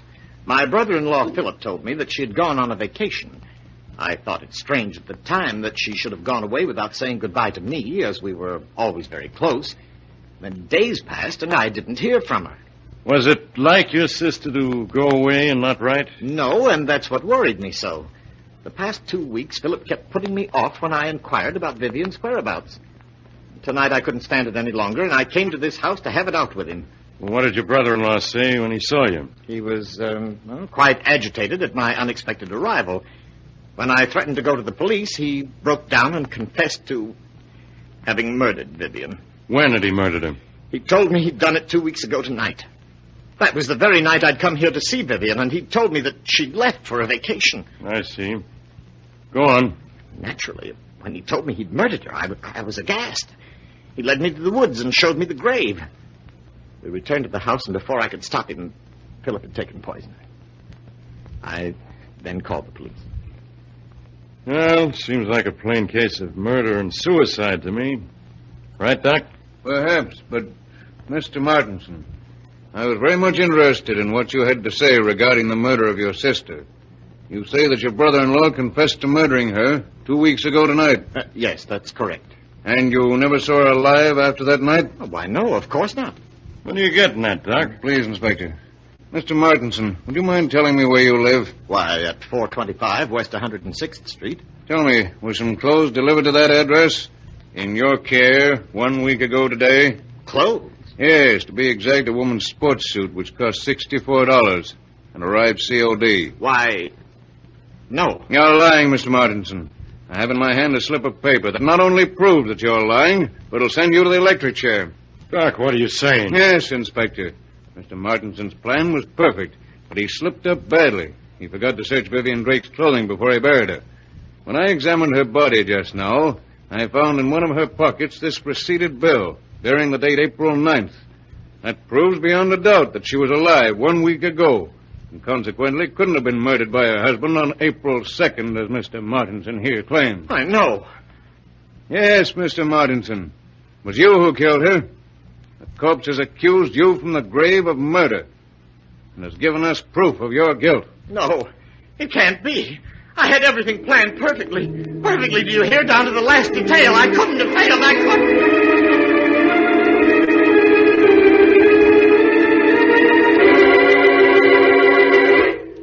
But Roger Martinson had failed. And all because of a mere sales slip that was found in a corpse's pocket.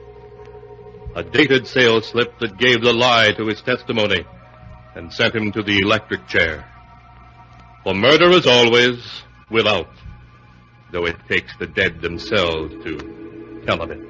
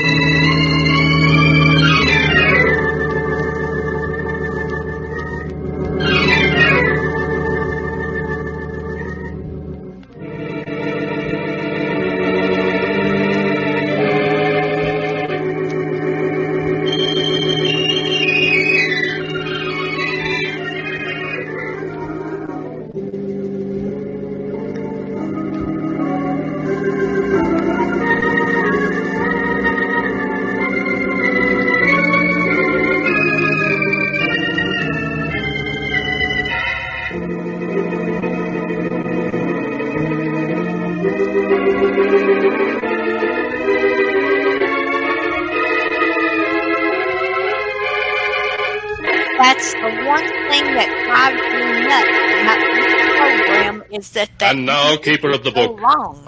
before you close the great book, show us the tale we tell next time. This one? Ah, yes. An incredible story about a young married couple who bought an old New England colonial house. A house that was cursed. Cursed with the evil spirit of a dead woman. A tale called Stranger in the House.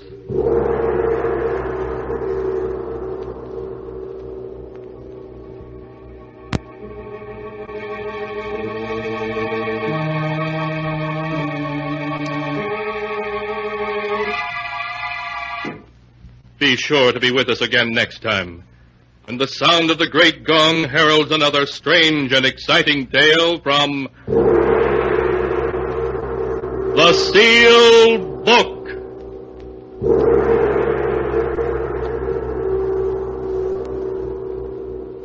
The Sealed Book, written by Bob Arthur and David Cogan, is produced and directed by Jock McGregor.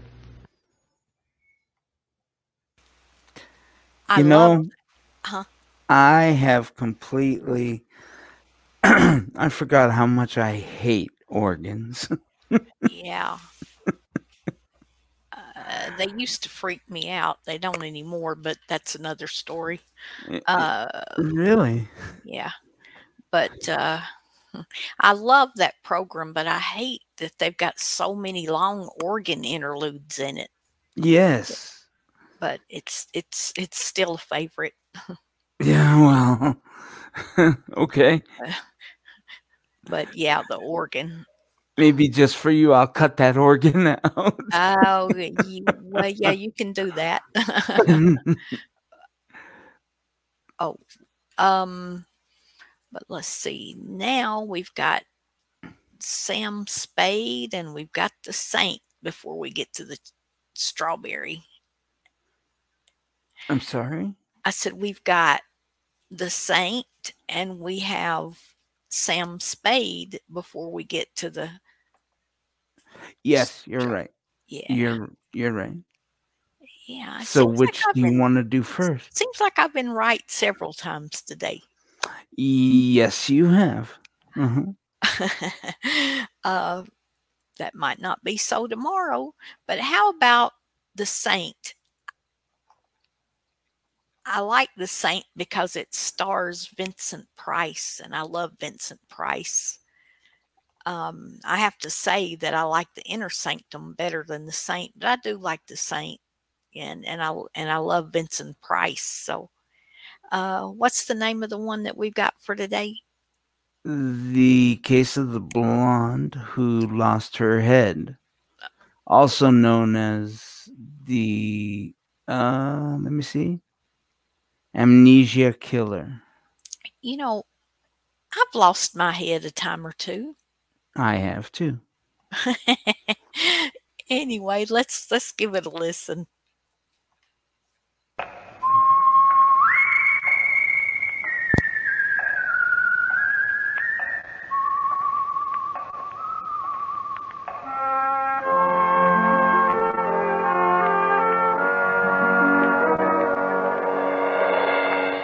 The Adventures of the Saint, starring Vincent Price.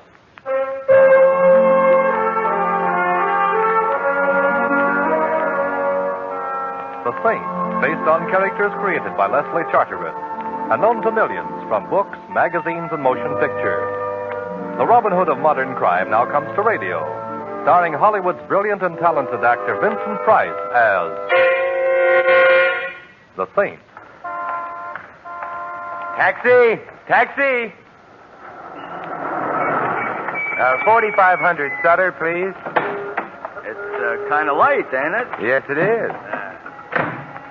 It comes this time of night, I figure a guy should order... 4500 Sutter, please. Mind you, I don't like to get personal, you Driver. know, but, yeah? Of all the cabs in San Francisco, most of them operated by drivers who mind their own business. Why did I have to get your cab? Well, I like. Who are you going to see at 4500? My name is Simon Templar. I'm 6'1" tall, and I have a birthmark on my right shoulder blade. My income for last year That's was... all right. Evading the question, huh? I give up. I'm going to visit a man named Clarence Quigley. Clarence Quigley? Clarence Quigley.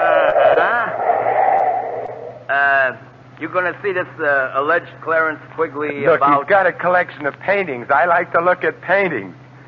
Maybe that will seem odd to you, but... Oh, come now. No temper. Now, if I was your wife, you'd have to do better than that, you know.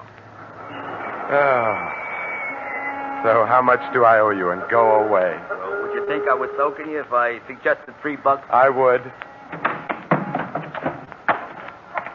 As one man of the world to another, let's make it $3 anyway. Let's just be yokels and make it 50 cents. Here you are. Well, Hey, is that blonde giving you the eye or me? Blonde? Yeah, the one coming down the street towards us. Oh, yeah. Best foot forward. I never saw her before in my life. Ellsworth, dear. Oh, Ellsworth, dear. I beg your pardon, but that's my neck you've got your arms around, Miss... A man named Clarence Quigley, huh? Driver, stop heckling. Look, miss, whatever your name is, the way you're strangling me is a pleasant way to be strangled, but... Ellsworth, dear, you sound so cold. I'm not Ellsworth, dear. I think I can honestly say I have never been Ellsworth, dear. You're not? No. Oh, I'm sorry. I thought you were. Or maybe I just hoped you were. Don't you know Ellsworth, dear, when you see him?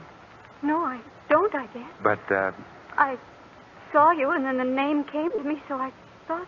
who is Ellsworth? I don't know. Well, I suppose a certain amount of confusion about who or what Ellsworth is understandable, But that but... isn't the worst. It isn't? No, you see, not only don't I know who Ellsworth is, but Yes? I don't even know who I am.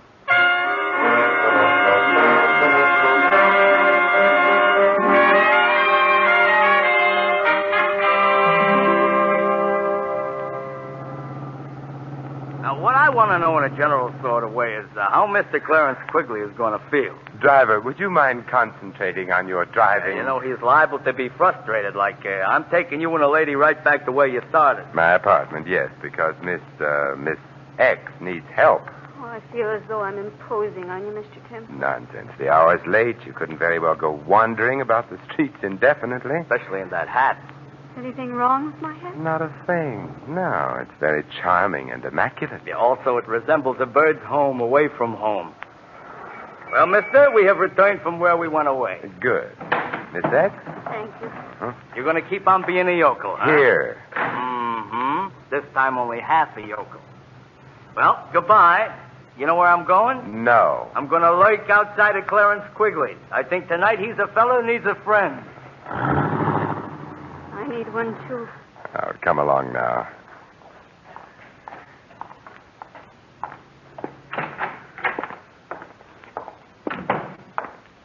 There you go. Now, take your hat off and make yourself comfortable. All right. Oh, I'm so afraid. Oh, Lost. quiet now. Let's take a look at your back. Here. Mm-hmm. Usual odds and ends and a compact. Initials. DM. DM, does that suggest anything? DM? No. No, it doesn't. Nothing means anything. All I remember is being outside an art gallery on Sutter. Hey, you're well dressed. Compact's gold, no latchkey, which means you probably don't live alone, which could also mean you've been missed. Your phone is? Yes, the police, Missing Persons Bureau. They, hello? Oh, get me Inspector Murray, Thanks, I'll hold on. I hope maybe they know about me. Oh, What's the matter? I just touched the back of my head. It's terribly painful. Come here. Huh. Yeah, bruised the size of what I wished my bank account was. And there's the cause of your amnesia. Hello, Inspector. Simon Templar. Inspector, your language is deplorable. Inspector, I'm looking for someone, a blonde. Inspector, no. No, well, maybe, but not tonight. At any rate, the girl I'm looking for is around 22 years old, blonde hair, blue eyes, height 5'3" or thereabouts, wearing a street suit, brown-white blouse with ruffles at the neck and... What? Oh, you're looking for her, too. Her name's Dorothy Moore. Why do you want her? Oh, I see. Then I guess you've got priority. Goodbye. They want me. Yes, so it seems. Because I've been reported missing. Partially that. What else do they want me for? Murder.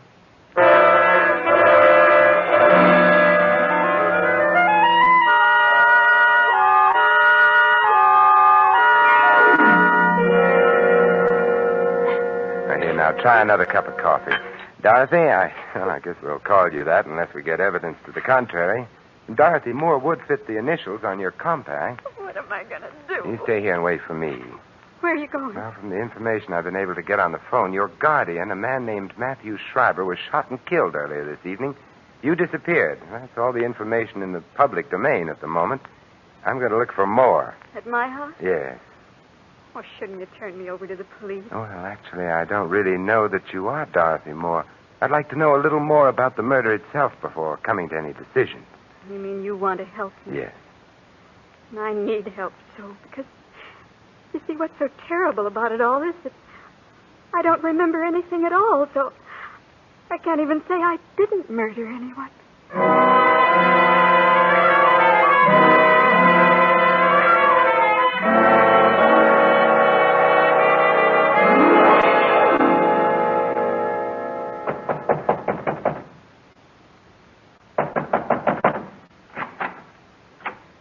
Hello. Hello. Well, it's been fun meeting you. Goodbye. Now, wait a minute. Don't shut the door. Why not? I'm coming in. Oh, all right. I hate to seem prying, but who are you? Simon Templar. An attractive name, much more distinguished than mine. Oh, what's your name? Walters. Not the most glamorous name in the world, but I'm a butler, so I bear up. Good. Where is everybody? In the library. They're so well bred. Oh, who is in the library? Mrs. Atkins, the housekeeper, the Cassandra of our day. A gloomy lady prophesying disaster, Yes. And, of course, there's Mr. Tinsley. Mr. Tinsley? A strange fellow who spends a good deal of his time sitting on small horses and hitting a large ball with a long wooden stick.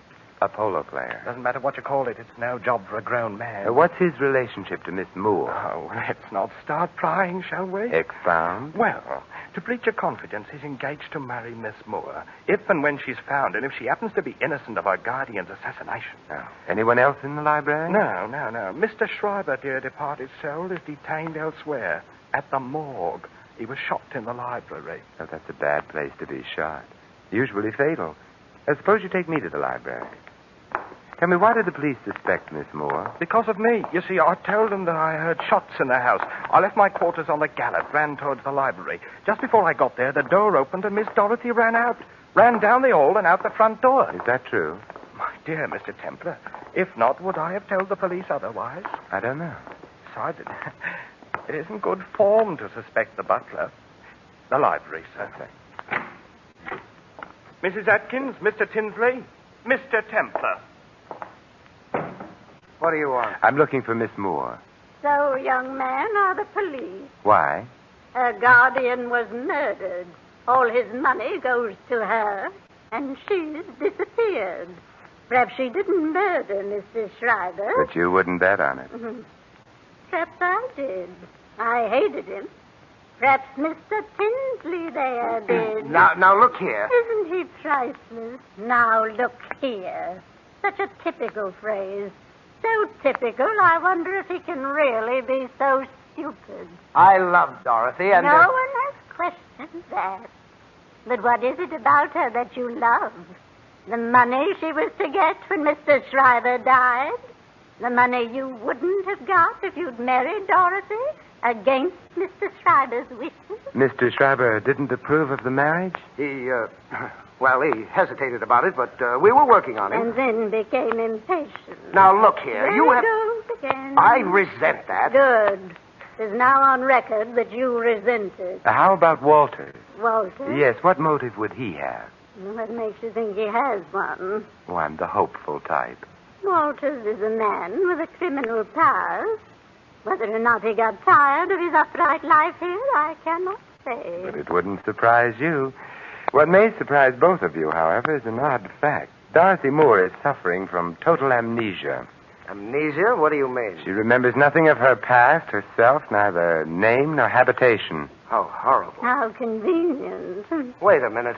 How do you know that? Why get around? Well, then you must know where she is.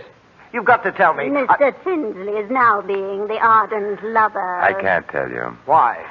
Well, whoever shot Schreiber, there's very little doubt that Dorothy saw the killer, but Dorothy doesn't remember. The killer, therefore, would have an urgent interest in getting hold of Dorothy before she did remember, and making sure that she would never remember anything again. Well, good night, you lovely people.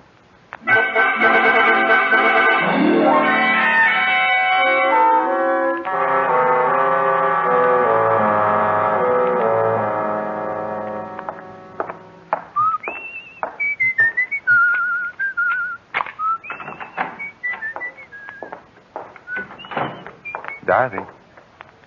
Dorothy? Dorothy? Dorothy!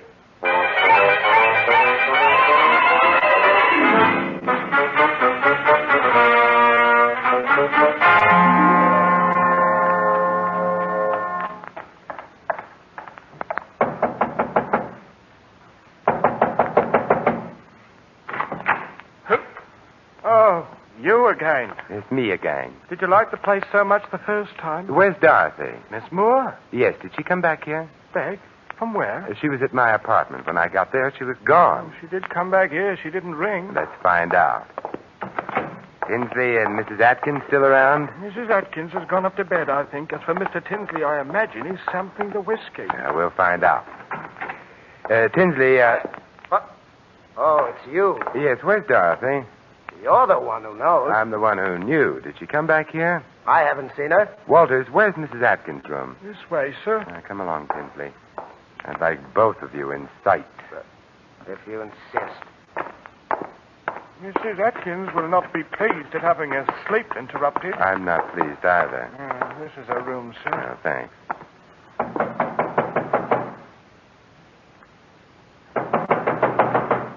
The old girl must be asleep. Well, then we must wake her up. She's a very sound sleeper. Well, then we'll go in and wake her up. Wow. How do you like that? Mrs. Atkins.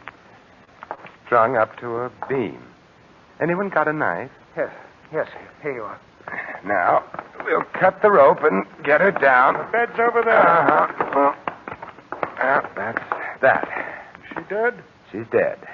Poor old girl. Although, you know something? What? She must have killed the old man. Shriver, I mean. Then she committed suicide. In remorse, I mean. For heaven's sakes, Templar, stop playing with that rope. This is a very interesting rope. Is it? Why? Because it proves, you see, that she didn't commit suicide. She was murdered.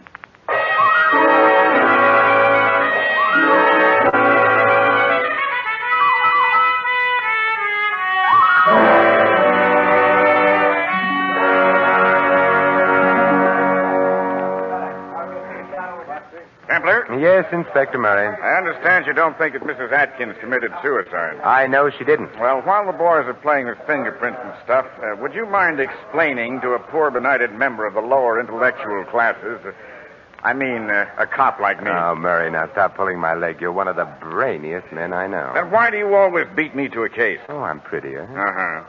Now, about this alleged phony suicide. Well, take a look at the rope with which Mrs. Atkins is supposed to have hanged herself. Well, let's see. The rope was thrown over the beam there. I'm afraid you're right, Templar. Yeah, it wasn't hard to spot. Her weight would have pulled the rope sharply down over the beam. The fibers of the rope, therefore, should have slanted upward. Instead of which they slant down, indicating that somebody put the rope around Mrs. Atkins' neck and then hauled her up. We were supposed to think that Mrs. Atkins committed suicide as a confession of guilt. Which leaves us where? In the Schreiber home. I'm more interested in where the girl is. Dorothy Moore? Uh-huh. Why? Because I have... Hey, Mary. Look, coming through the Oh, door. I'm not sure. Simon, Oh, hello, Dorothy. I don't know exactly how I got here, but I don't recognize the place at all. Yet I should, shouldn't I? Yes, you should, Miss Moore. Because this is where you live. But I'm afraid you're not going to stay very long. What do you mean? I'm placing you under arrest on suspicion of murder.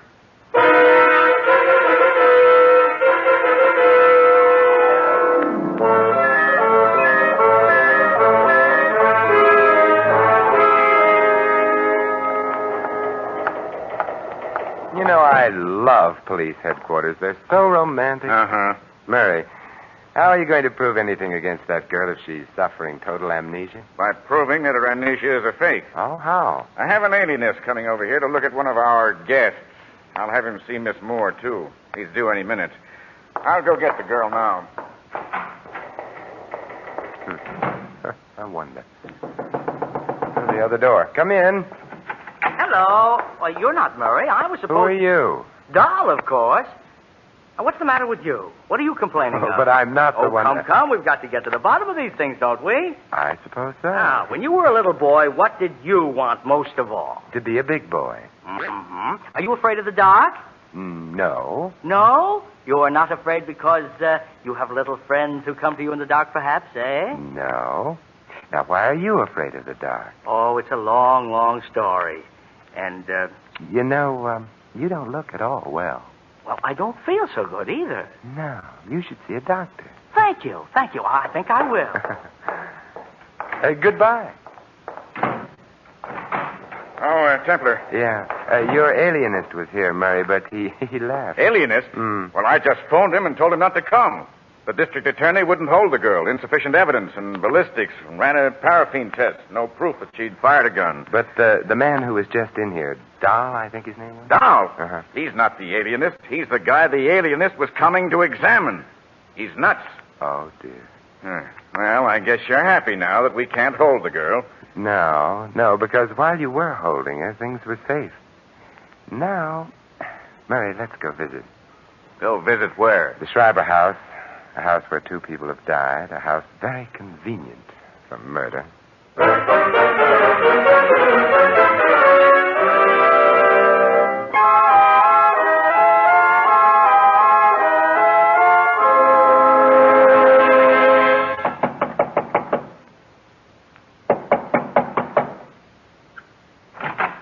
Yes?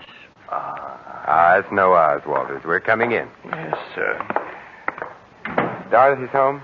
Yes, sir. She got here when? 10 minutes ago, perhaps. Well, we'll go to the library. Yes, sir. She got here 10 minutes ago, and then? She sat in this room for a few minutes, made a phone call, and went up to bed. She tried to phone you, Mr. Templar. I'll wake her up and get her down here. Hold on. Tinsley around? In the guest room, playing solitaire, I think. Get him down here, too. That I will, And sir. Walters, Yes? you come back, too. Sure. Having fun, Templar? I don't care very much for this stage of any case, but I... What are you doing with that telephone? Hiding it under the couch here. Are you being subtle again? Again? Oh, you flatter me. Simon. Hello, Dorothy. Sorry to have had you wake, Oh, but I wasn't asleep. I was trying to remember. you will if you get the chance. Tinsley's here in the house, isn't he? Yes, he is. For heaven's sakes, is a man never to get any peace? You know Inspector Murray, Mr. Tinsley? Oh, yes. The policeman. Oh, look, now get off your polo pony and... Where's Walters? By now, on his way to Canada, I imagine. Dorothy, get on the phone right away. The phone, yes, of course. Oh, well, there doesn't seem to be one in here. Perhaps in the next room. Why do you want me to phone? I don't. But you just said. Dorothy, didn't there used to be a phone in this room? I don't know. I don't remember. Oh, yes, your amnesia. But you remember everything that happened since the blow on your head, don't you? Well, of course. But then equally, of course, since you were in this room a very little while ago, and since you used a phone in here, you should have remembered that. Why didn't you? Well, I don't know. It slipped my mind. No, Dorothy, it didn't slip your mind. You were merely being over-careful. What does that mean? It means that you are not now, nor ever were, suffering from amnesia. Why should I pretend to have amnesia? Because you killed your uncle. You knew you'd need something to help you out in court, so you wandered about until you found someone on whom you could try out your amnesia. That happened to be me. You're just saying those things without proof. Besides, there was a paraffin test. It indicates merely that you wore gloves when you shot your uncle. It indicates I might have worn them. If I'd shot him, you can't prove I did. I can prove your amnesia was phony, that along with some other things. How can you prove it? Very simple. Your hat. What? When you arrived at my apartment, you took your hat off, discovered a large bruise on the back of your head. That was to supply a plausible reason for your amnesia. But, Dorothy, as I remarked to the cab driver at the time, your hat was immaculate, untouched. You asking us to believe that the killer knocked you out and then carefully put your hat back on your head again? I'm not asking you to believe anything.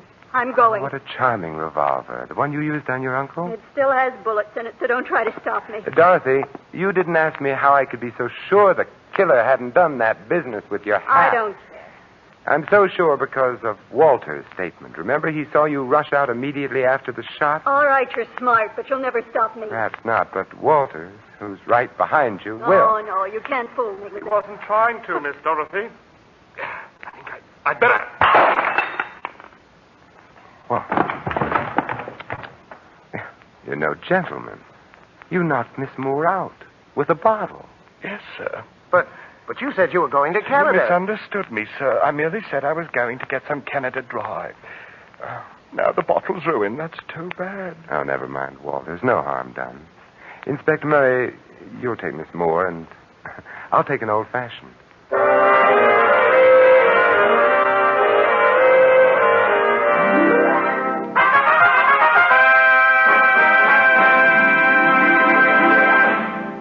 You have been listening to another adventure of the Saint, the Robin Hood of modern crime.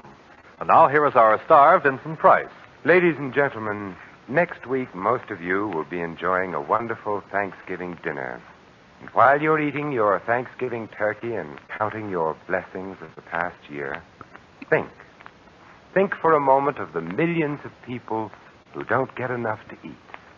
Think, and then send your subscription right away for a food package to be delivered to some needy family in Europe. Send your contribution to CARE, C-A-R-E, New York. This is Vincent Price inviting you to join us again next week at this same time for another exciting adventure of the Saint. Good night.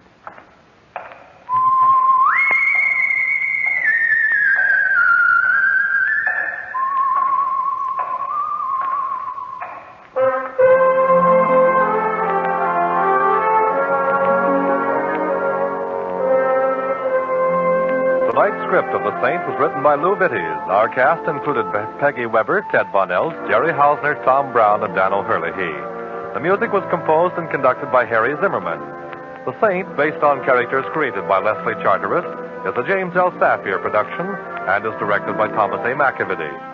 Vincent Price is soon to be seen in Robert Lippert's production of The Baron of Arizona. All you Saint fans will be glad to know that The Saint comic books are on sale at all newsstands. Your announcer, Merrill Ross. This is the Mutual Broadcasting System.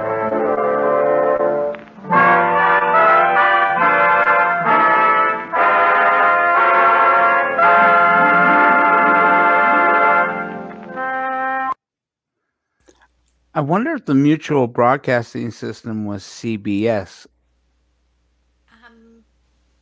I'm not sure, but I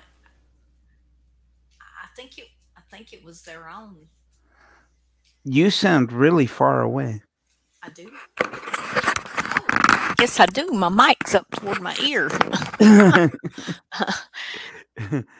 Oops. I lifted it up a few minutes ago because I was eating some cheese. And, but that made me think of you when he mentioned the comic books. Oh, yeah, I know. Because I thought, wow, if you had been a kid back then, you would have probably wanted his comic books. If I had been a kid back then, I wouldn't have known that Roger Moore played a much better Saint than Vincent Price. Well. But I guess it's subjective, isn't it? Yeah. But now, did I have the 6-shooter in this bunch, or did I leave it out? You had it in this bunch, yes. Oh. You also have Sam Spade. Sam Spade, and your Strawberry. Mm.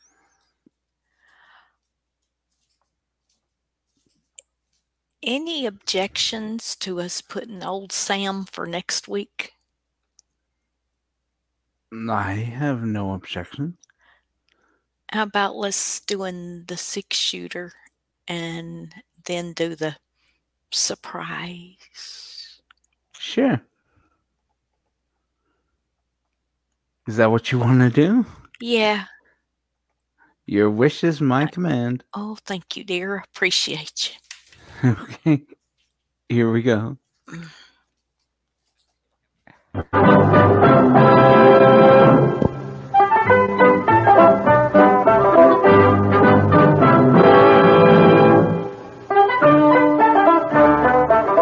In a moment, you'll hear James Stewart as the 6-shooter, just one of the many great stars brought to you on Sundays on NBC.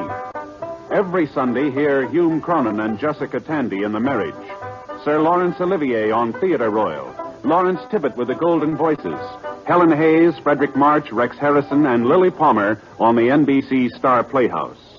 All of them heard only on NBC.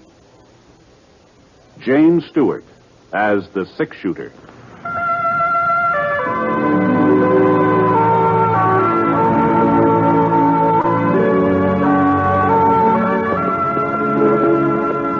The man in the saddle is angular and long-legged. His skin is sun-dyed brown. The gun in his holster is gray steel and rainbow mother of pearl, its handle unmarked. People call them both the 6-shooter. Coleman, America's leader in modern automatic home heating equipment, and the National Broadcasting Company present James Stewart as the 6-shooter, a transcribed series of dramas based on the life of Britt Ponsett, the Texas plainsman who wandered through the Western Territories, leaving behind a trail of still-remembered legends. Now, in just a moment, immediately following this important announcement, you'll hear Act 1 of the 6-shooter. The Red Cross trains millions of Americans each year in first aid, water safety, home nursing, and as volunteer nurses' aides. Volunteer nurses' aides assist professional nurses in hospitals and clinics. This help requires skill. It is through the Red Cross that you and your neighbor can get that skill, can get that training. Through the Red Cross, you can answer the call of your family and your community. Help make this training possible. Give through the American Red Cross Fund. Now, Act 1 of The 6-Shooter, starring James Stewart.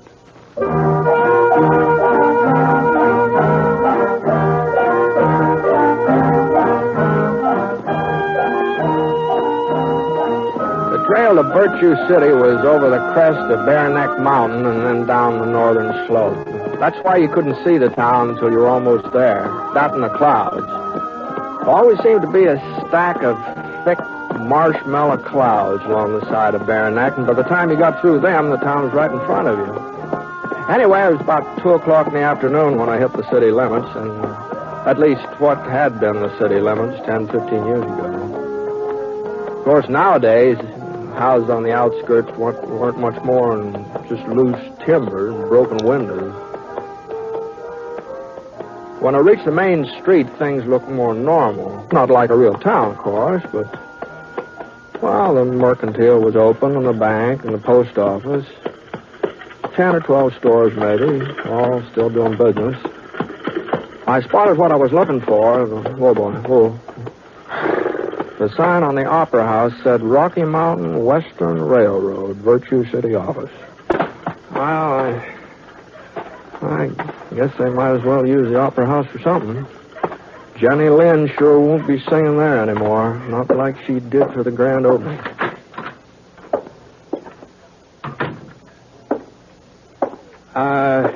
Howdy. Afternoon. Excuse me. Oh, sure. Mind handing me that box? That one there on the desk. Oh, this one, yeah. Yeah, I want to put these papers in it. Yeah, thanks. You're cleaning out the office, That's huh? right. I see. Yes. Moving to another place. Yeah. Well, I guess there's plenty of vacancies in Virtue City, isn't there? There'll soon be one more. Oh, wait a minute. What? You leaving town? I sure am, mister. In 3 weeks. That's what I wasted here. 3 weeks.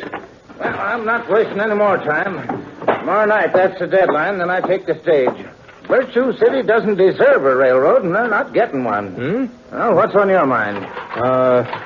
Well, under the circumstances, I'm not exactly sure. That's no surprise. Nobody's sure of anything around here. No, what I mean is I was figuring on signing up with the railroad. I've laid track before, and I thought that I heard the new line was going through Virtue City. You heard wrong, mister. Uh-huh. Well, I'm sorry to have troubled you. There's other folks who should be sorry. Gave me their word.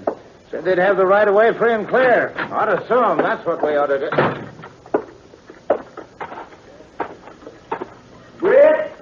Britt Pumpkin. Over here in the courthouse. It's me, Doc Cross. What? Oh, hello, Doc. Come on in. I say come on in. Oh, well, sure. Doc? Second office, Britt, on your right. Oh, say, I didn't know you were still living on what? Well, what in the thunder are you doing in a wheelchair, Doc? Oh, I fell off my horse a couple of months ago. It was his fault, not mine. Oh, his fault. Oh, sure, yes. Did you break anything? Well, I ain't positive. I had to send for Doc Sampson over to Watsonville. He says I broke my leg. Old butcher. Don't think he'd know a broken leg from a floating kidney. If you ask me, he's keeping me off my feet so he'll get a crack at all my patients. Oh, well, Doc could do you good. Get a little rest. Maybe. Hey, sit down, Britt. Sit down. Thanks. Well, I was kind of surprised to see the courthouse still open. I thought they'd moved the county seat over to Fort Gray. Politicians. Yeah, those people in Fort Gray bribed the legislature. That's what they did. But we'll get the county seat back again. Just you wait and see. Meantime, we're using the courthouse for a city hall. I guess we got just about the fanciest city hall west of Denver. Yeah, I wouldn't be surprised. I'm the mayor now, Britt. Oh, yes, wow. What about you? What brought you to Virtue City after all this time? I hope you ain't just passing through. Well, I'm afraid so, Doc. I was aiming to sign up with the railroad, but since they ain't coming this way... Not coming this way, but who told you that? Well, that fellow over at the Opera House. Oh, that's Nelson. Thad Nelson. Don't pay no attention to him. Well, he works for the railroad, doesn't he? Well, yes, he does. But he ain't never wanted the line to go through Virtue City anyhow. He'd rather it went the way of Watsonville. If you ask me, Watsonville is paying him off. Oh? That's the reason he's been looking for an excuse to get out of our contract. He figures this trouble with Annie will let him off the hook. Annie? The Silver Annie. You remember her, Britt. Annie Huxley. Annie Huxley. Oh, sure. Well, I thought she'd moved away. No such luck. She's still sitting on the old Huxley mine like a hen hatching eggs. Only thing is, there ain't no eggs in that mine, not anymore. Well, what's she got to do with the railroad, though? Well, Britt, the route's been surveyed to go through her property. Town agreed to secure all the right-of-ways the railroad would need. We're willing to pay for them and a good price. But Annie's not satisfied with what you're offering. We don't know. She won't talk to us. Won't even let anybody near her shack. Oh. She just sits there day and night, right by the window with her shotgun poking out. Anybody comes on her land, she lets go. Got some fool notion there's still silver in that mine, and folks are trying to get it away from her. Well, I'm crazy. That's what she is, if you ask me. Oh, I wouldn't say that, Doc. Maybe Annie's living the past a little bit. She's got quite a past to live in, too, you know. Gee whiz, I remember about her wedding to Sin Huxley. About how he put down a street of silver dollars all around the church. You remember that? Yes, well, that's beside the point. I sent for Clyde Huxley. Clyde? Yeah, he's a relative of Sin's, a distant cousin or something like that, but a relative. We had to pay his fare all the way out in Chicago. Mm-hmm. He seen Annie yet? That's where he is right now, and he'll straighten her out. You see, he's a lawyer, and he's not the kind to put up with any nonsense. So, well, Mr. Huxley, I didn't see you ride up, and I'd been watching the street. I didn't ride. I walked. Oh, now, don't tell me that horse of mine threw you, too. The horse didn't throw me. Where will I find the chief of police? What? I'm charging that woman with attempted murder. Oh, you don't mean Annie. I certainly do mean Annie. She ought to be locked up. And if I've anything to do with it, she will be. Oh, then she wouldn't sign over the right-of-way, huh? Not even for you, her own kin. I didn't get a chance to discuss it. She shot at me, point blank. Well, don't look like she hit you. It was a miracle she didn't. Well, I guess she just didn't know who you were, Mr. Huxley. She didn't recognize you. I told her who I was. Right after that, she fired. Yeah, some folks just don't cotton to relatives, seems like. Well, she tried to kill me. Oh, no, she was just defending her property, Mr. Huxley. If she'd wanted to kill you, you wouldn't be walking around now. Annie knows how to handle a gun. Well, now, we got to do something, Britt. If we don't have that right away by tomorrow, Nelson, he's the railroad man, Nelson will leave town. The railroad will go through Watsonville, and that'll just about wash up Virtue City once and for all. Well, now, there must be some way of explaining things to Annie, Doc. I throw her in jail. That's just apt to make her more cussed than ever, you know. But, say, maybe there is another way. Sure. Somebody she trusted, somebody who didn't have no axe to grind. She'd listen to him. Now, Doc. You got those papers all ready for her to sign, Mr. Huxley? Doc. Well, then give them to Britt. Doc, now, this ain't my affair, Doc. Now, I don't want to get mixed up with this. Oh, I know you, Britt. No, you but wouldn't let us down, not at a time like this. Go on, Huxley, give him the papers. Now, wait a minute. We'll never forget what you're doing, Britt. The whole town will be in your debt. Just get her to sign them. The places are marked with an X. Doc.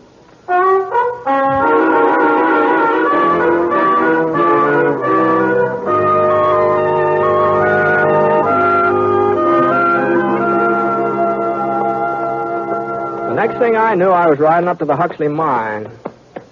Annie's shack was next to the main shaft, about 100 yards off the road. I slid down out of the saddle and tried the gate.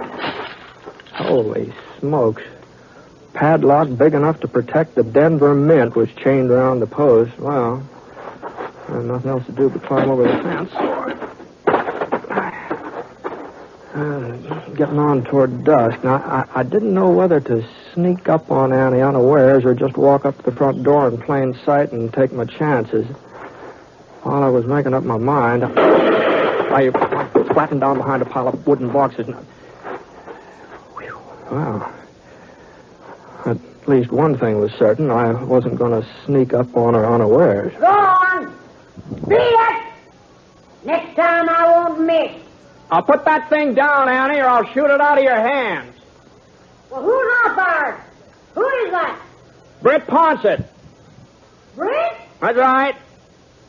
I'm on a note. None of the flea-bitten skunks from around here would have nerve enough to talk to me that way. All right, I'm coming in, Annie. I guess there's no stopping you. Not that I believe you'd ever try to shoot this gun out of my hand, Britt, no matter what you say. Well, that makes us even, man. I don't believe you would aim it at me either. How are things, Annie? Well, not too bad. Not too bad. To close that door, will you? Sure. Fact of the matter is, Britt, I've been working the southern shaft lately. Found a vein that looks real promising. One of these days, the Huxley will be going full force again. Mm-hmm. Now, Annie, you don't really believe that. Why, of course I believe it. Why shouldn't I? We took $250,000 out of this mine, Sin and me, and there's plenty more. It's just a question of finding it. Here, you want some coffee?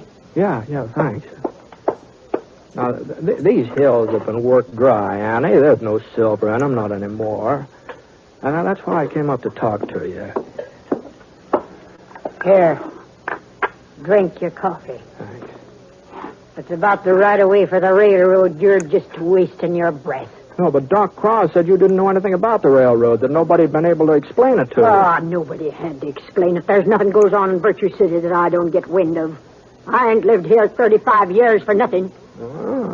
Doc says the town needs the railroad, needs it bad. Why, I got no objection to a railroad into Virtue City. Probably need it myself to haul the ore out when I strike a rich vein.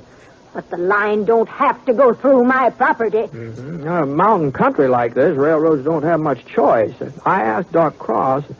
The only other route would cost a whole lot more money, more than the Rocky Mountain Western is willing to pay. Well, that ain't my problem.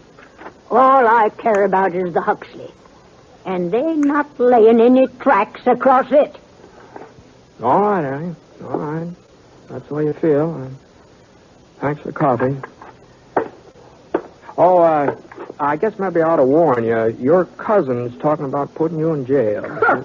He ain't my cousin. He's Sin, and Sin never had no use for him neither. Well, whoever he is, he's And as for putting me in jail, he'll have to find somebody to come out here and arrest me first. From what I've seen of him this afternoon, there ain't much chance. There she is. Hey! Give me that gun, Annie. Don't make no trouble. What's going on here, Huxley? I told you I was going to swear out a warrant for arrest. Thanks to you, the sheriff was able to serve it. Rick Ponset! Oh, wait a minute. Of all the low-down means. Annie. Keeping me occupied so No, they no, could sneak in here. No, Why? Come on, Annie, let's go. Listen, Annie, I can swear I've to you. done enough listening to you already. Take your hands off me, Sheriff. I ain't one of the girls from Crawford's saloon. I'm Silver Annie Huxley. And when I go to jail, I go under my own power.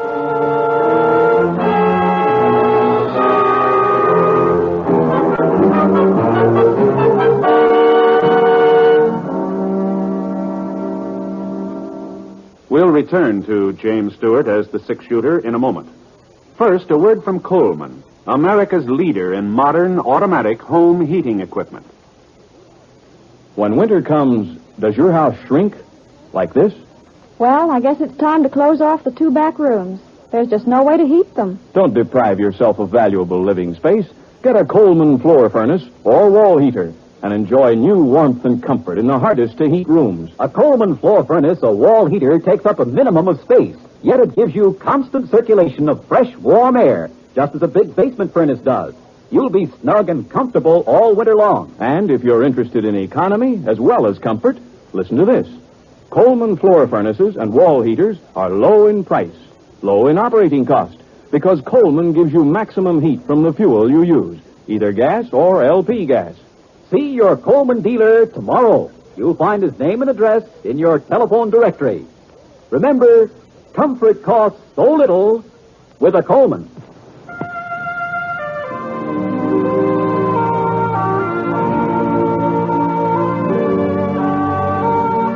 Now, Act 2 of The Six-Shooter, starring James Stewart as Britt Ponsett.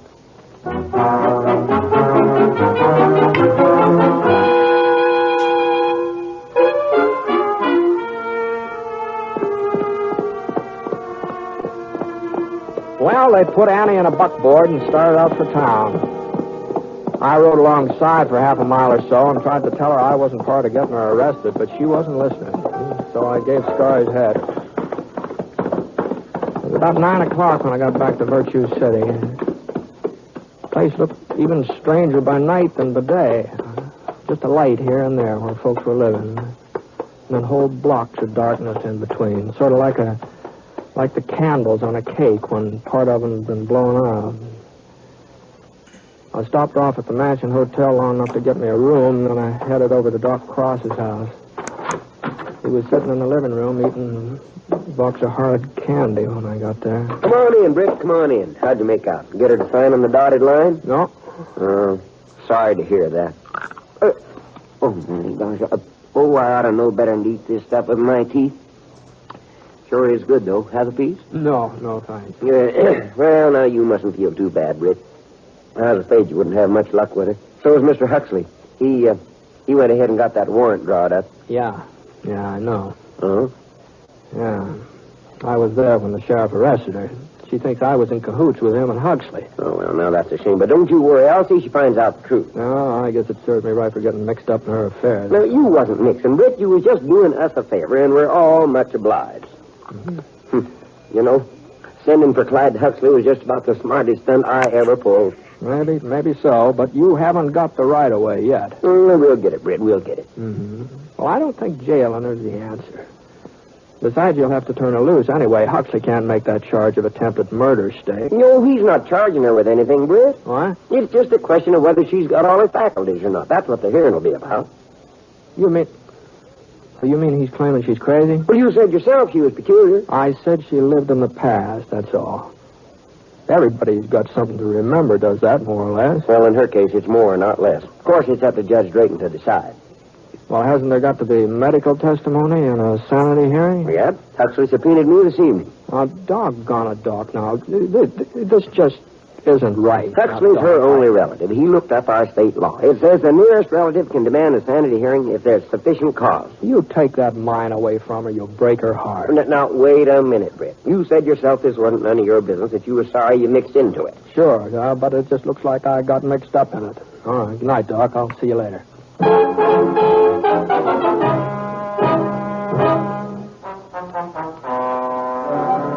Mrs. Huxley, I want to get this clear.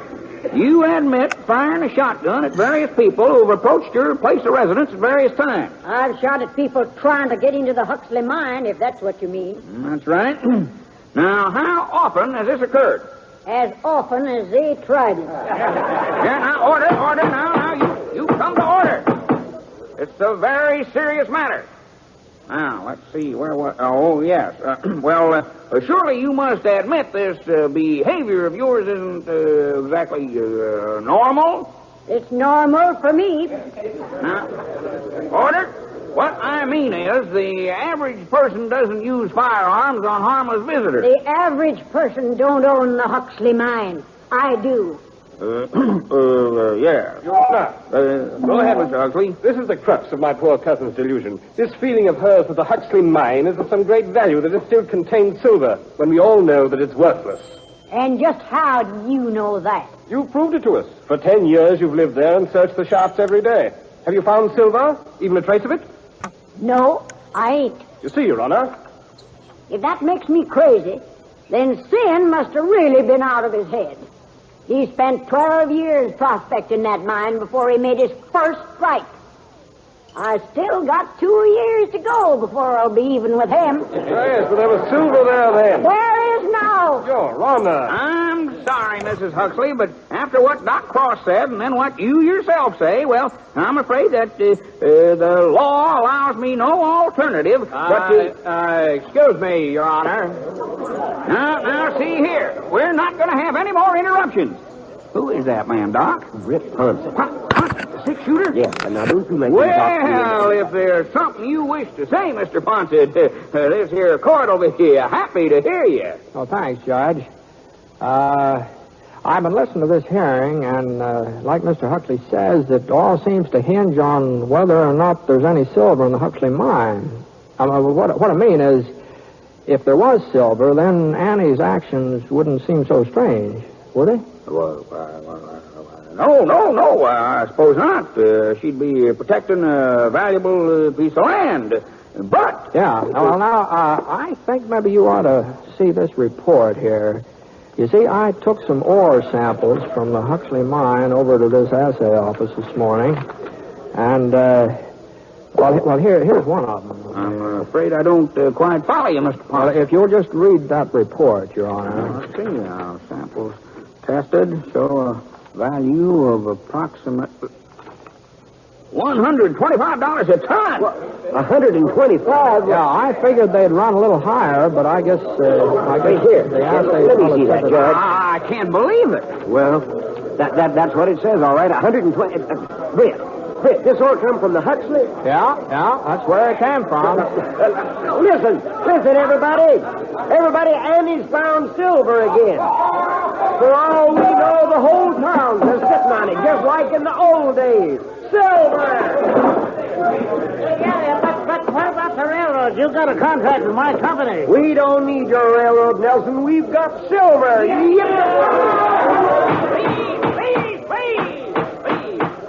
Order. Now, I wouldn't be too hasty, Doc. Of course, there's no possibility of bringing the line through the Huxley now, I suppose. But there is that other route. It'd cost Mr. Nelson's company a little more money. That might be arranged. Of course, I'll have to check with the main office. Oh, you would? Oh, that seems a shame. Too bad you can't sort of make the decision right now on the spot, before another railroad hears about the silver and tries to beat you in here. Oh, no.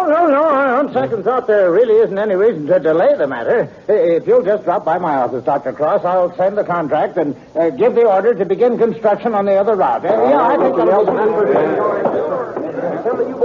Well, I guess that takes care of everything, except Annie and the sanity hearing. You were just about to hand down a ruling, Judge, weren't you? Now, you come to order. Well, there's no question about her sanity. And I'm surprised at you, Mr. Huxley. A lawyer of your standing, pressing a complaint like this. Why, Silver Annie Huxley is one of Virtue City's outstanding citizens. Always has been. Always will be. Court's adjourned.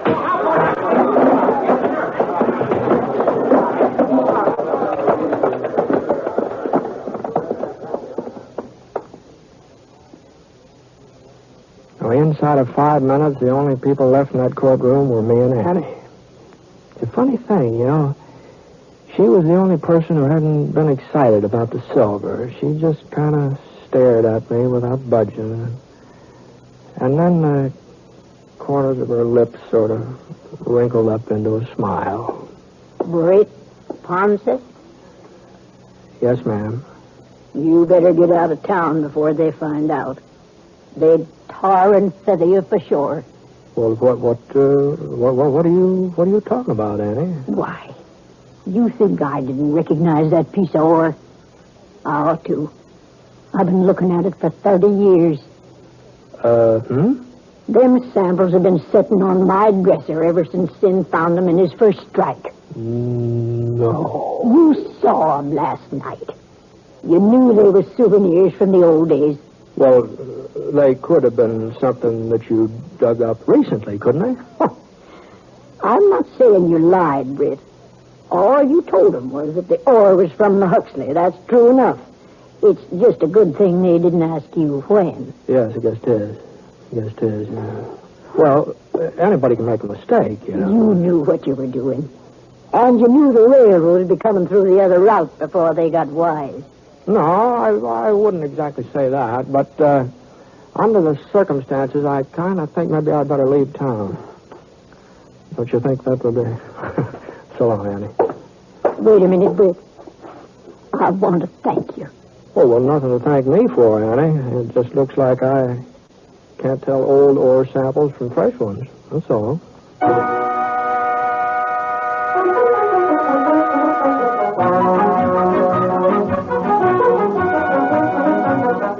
It was a month or two later before I heard about Virtue City again. Bumped into a fellow in Idaho Springs who was heading up that way. Said there'd been a big silver strike near the town. I tried to talk him out of going over there. I told him it's probably just a false alarm. He wouldn't listen. He said there'd been a false strike 3 or 4 weeks ago, and everybody went out prospecting. And the first thing you knew, somebody found silver. The real thing. Fellow had a newspaper from Virtue City to prove it. Editorial on the front page was by Doc Cross. About moving the county seat back to where it belonged. Things sure have a funny way of working out, don't they?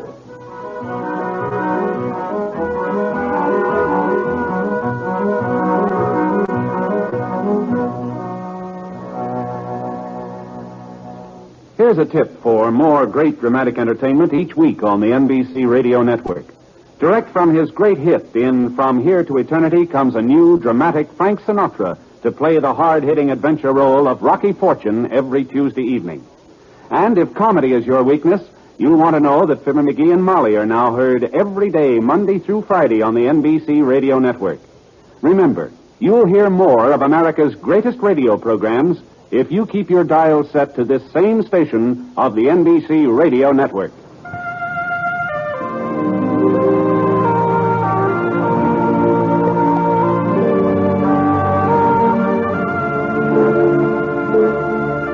Coleman, America's leader in modern automatic home heating equipment, and the National Broadcasting Company have presented James Stewart as the six-shooter. Mr. Stewart may currently be seen in the Universal International picture Thunder Bay. Others in the cast were Jeanette Nolan, Dan O'Herlihy, Herb Vigran, Robert Griffin, and Parley Bear. The Six-Shooter is an NBC Radio Network production in association with Review Productions and is based on a character created by Frank Burt, and the transcribed story is written by him. Special music was by Basil Adlam, and the entire production is under the direction of Jack Johnstone. All characters and incidents were fictitious, and any resemblance to actual characters or incidents is purely coincidental. Hal Gibney speaking.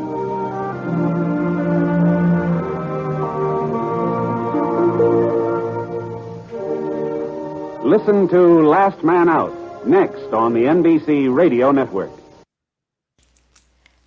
I love the music to that particular Western.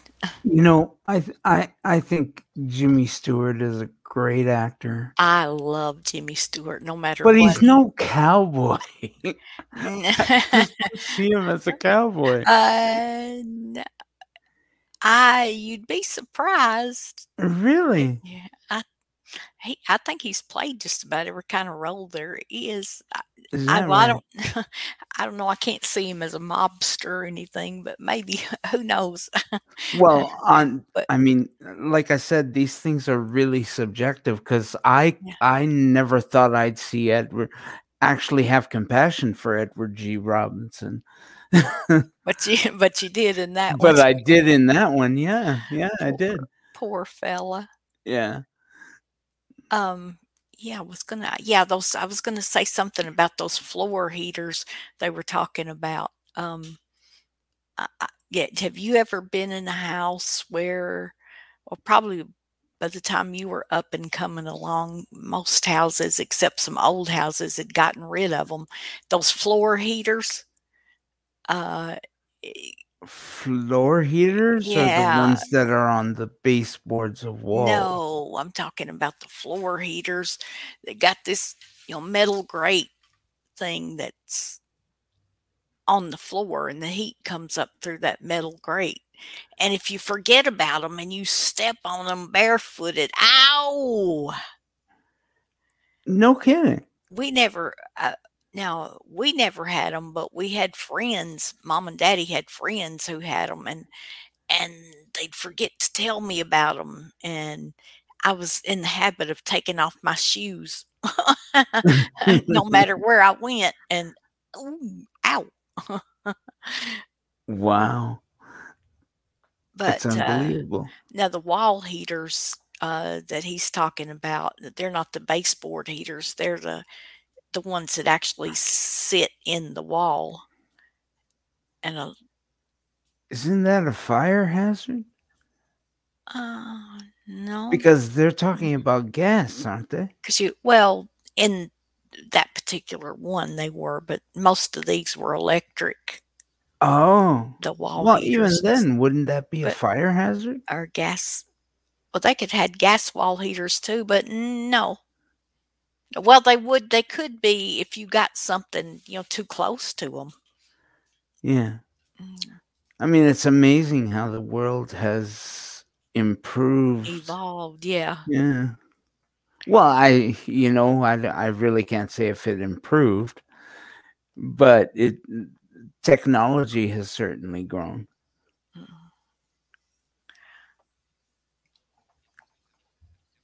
Now, the heaters that we have here where I live, they're window units. Mm-hmm. Instead of being central air and heat, they're window units. Mm-hmm. Mm-hmm. But anyway, we got one more to go, and that is my little strawberry and whipped cream for the sundae. And this guy is one of my favorites since childhood. I loved him on television. And I used to watch him, the Red Skelton Hour, every Tuesday night. And I think early in my childhood, he might have came on some other time besides Tuesday. Somehow I want to say I remember him on Sunday, but that might have been Ed Sullivan, and I don't much like Ed Sullivan. But I used to love the Red Skelton Hour. It used to make me laugh so much. So anyway, now we'll give a listen to Red Skelton. And, Lump Lump Willie. Huh? Lump Lump Willie. Oh yeah, Lump Lump Willie. And then that'll be it for today. Policeman came to this country to see what was going on in this land of the free. On hot dogs and chewing gum, he couldn't be sold. Baseball and nylons, they left him cold. But when they showed him refrigerators, he said, by George, you won't know what you're missing if you don't know it. Transcribed from Hollywood, Norge, a division of Borg Warner, manufacturers of America's most modern automatic and conventional washers, electric and gas ranges, water heaters, and home freezers. Originators and world's largest manufacturers of self-defrosting refrigerators, Norge presents The Red Skelton Show.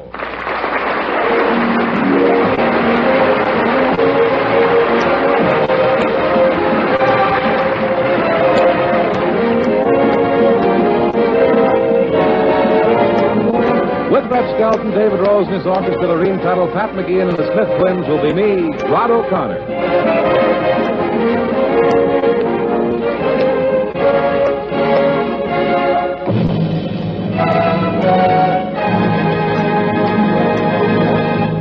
Now the star of our program, Red Skelton.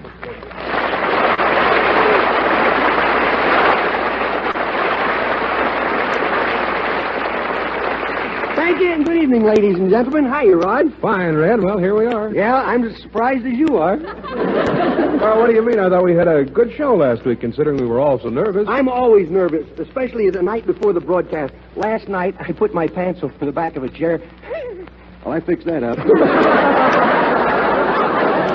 I quit. I always get nervous, especially the night before the show.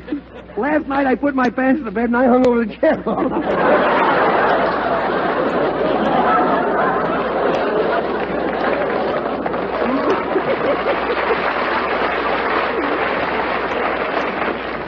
Well, tell me, what did the sponsor have to say? He ran right up to me and he says, well, Skelton, you've done it again.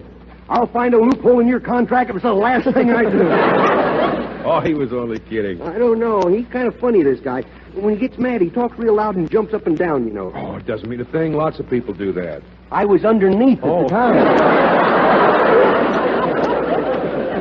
Maybe I shouldn't have suggested shortening the commercials. Oh, no, you didn't. Well, what did he say to that? Why are you so surprised? We've been rehearsing this for 3 hours. We'll do it again. Maybe I shouldn't have suggested we shorten the commercials. Oh, no, you didn't. What did he say to that? I couldn't understand everything he said. He was just sort of mumbling as the two men took him away.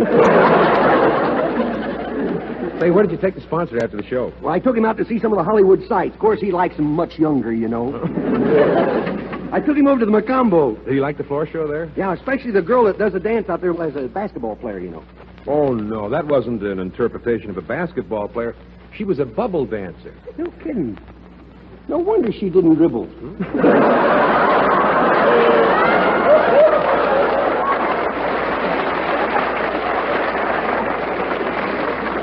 a minute, I thought the dance was fixed.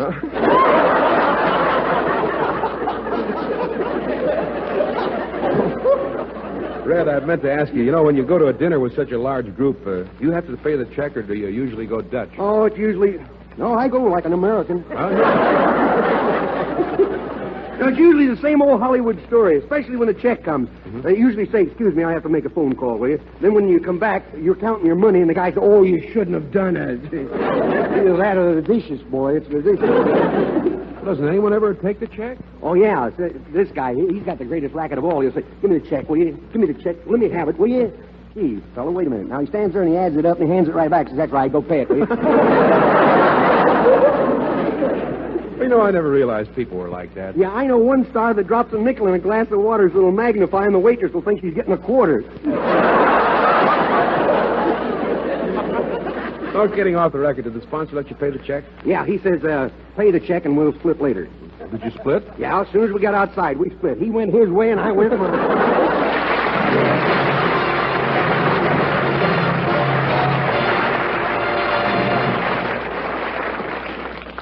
Here are the Smith twins singing in the rain.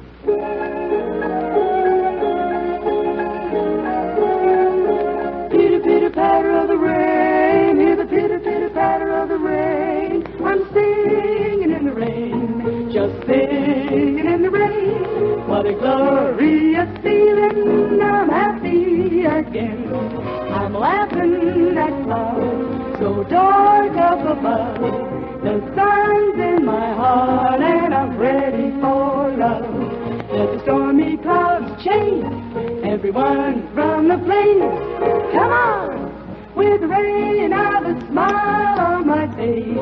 I'll walk down the lane with a happy refrain and singing, just singing in the rain. Why am I smiling and why do I sing? Why does December seem sunny as spring? Why do I get up each morning to start, happy and head up with joy in my heart? Why is each new task a trifle to do? Because I am living a life full of you. I'm singing in the rain, just singing in the rain. What a glorious feeling, I'm happy again. I'll walk down the lane with a happy refrain and singing, just singing in the rain. Singing in the rain, singing in the rain, singing in the rain. I'm singing in the rain.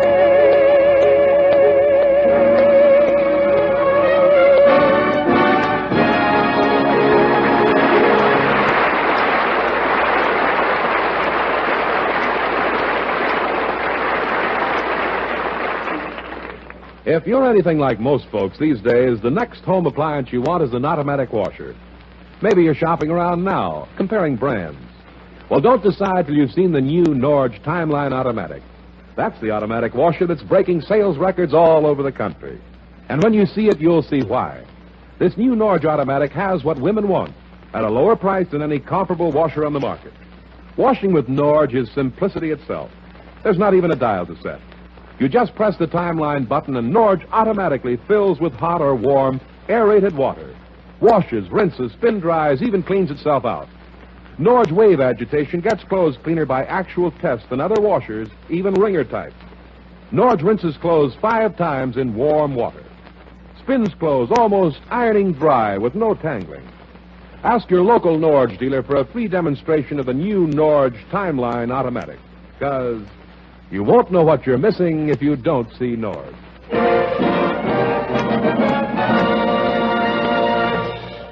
The Skelton Scrapbook of Satire. Chapter 4.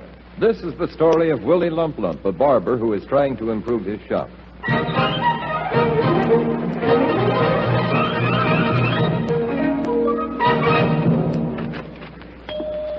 Howdy, Willie.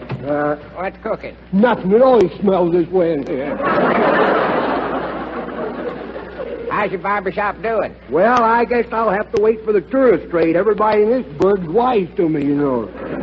Well, if there's ever a depression and people want to get their throat cut, you'll do a landslide business. Oh, I don't think so. Not as long as we have the boys in Washington that cut throat in business already, you know.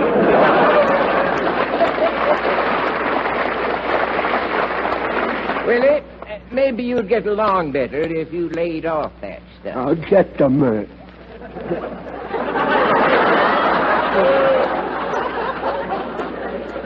You stop insulting me, boy. I can take care of myself. Well, then get up off your knees. I'm on my hands and knees. I thought it was strange that I could touch the floor with my hand without bending over, you know. I gotta get out of here. Your wife's crossing the street. Where? Right there. Oh, look. Watch out, dear. Watch out. Turn around. There's a car behind you, dear. There's a car behind you. Hey, mister. Well, what can you expect with all these out-of-town drivers, you know? Tell me, Willie, what's your wife like? Everything but me. Well, howdy, Mrs. Lump Lump. Howdy, Mr. Fumbleframe. Getting a shave and haircut? No, not until I check my accident insurance to see if it covers barbershops. Well, guess it'll be gone. Hello, Willie. Are you trying to start an argument? How's business, Willie? Only 2 shaves and 1 haircut and 1 subpoena for a manslaughter charge. I need some money. You do? Oh, very well. I shall call the bank and see if they'll give you a job. What did you buy now, and where did you get that fascinator? Oh, I made it with my own little hands. You did what? I made it with my own little hands. Didn't you use wool? See, a fascinator's those things that they crochet, you know, and they put around their heads. Oh, boy. Didn't you have any customers today? 3. 3? Yeah. You didn't work on them for nothing. No, I paid them. Oh, Willie, open that drawer. Let's see what you have in the register. Yeah, I'd like to see, too. My, ain't that beautiful? The nicest varnished drawer I've ever seen. Oh, Willie, what happened? Where's all our money now? Willie, look at me. Both eyes. I know what you look like. And you yet don't look right to me.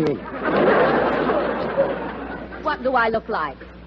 You look beautiful, gorgeous, and fascinating. Why, Willie, you never said those sweet things to me before. Well, that's because I've never seen you standing there like that, with the sun in your hair and that razor in your hand.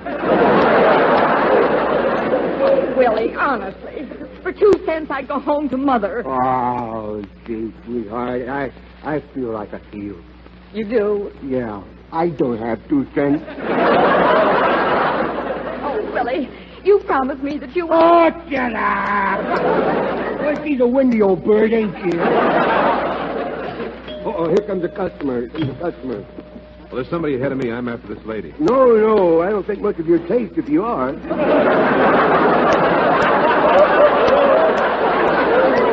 Well, you're welcome to her. I'm not a customer. I'm the manicurist. I'll have a shave. Once over politely. Nice little shop you have here. Oh, yes.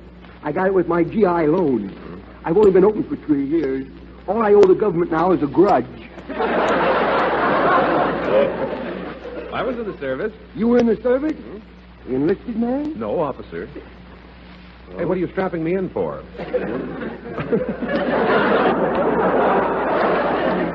Well, I just don't want you getting those dizzy spells when I get you up kind of high. Pump this chair up. I don't want you, what was your rank, sir? Colonel. Colonel. I do believe I've hit the jackpot. You want a haircut? Just a shave. Shave? Shave. I do believe I've died and gone to heaven.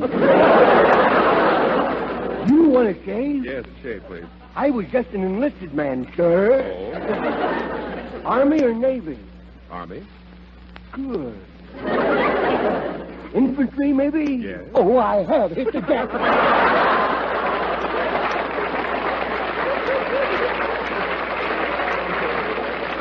You, still want me to shave you, sir? Yes. Mm-hmm.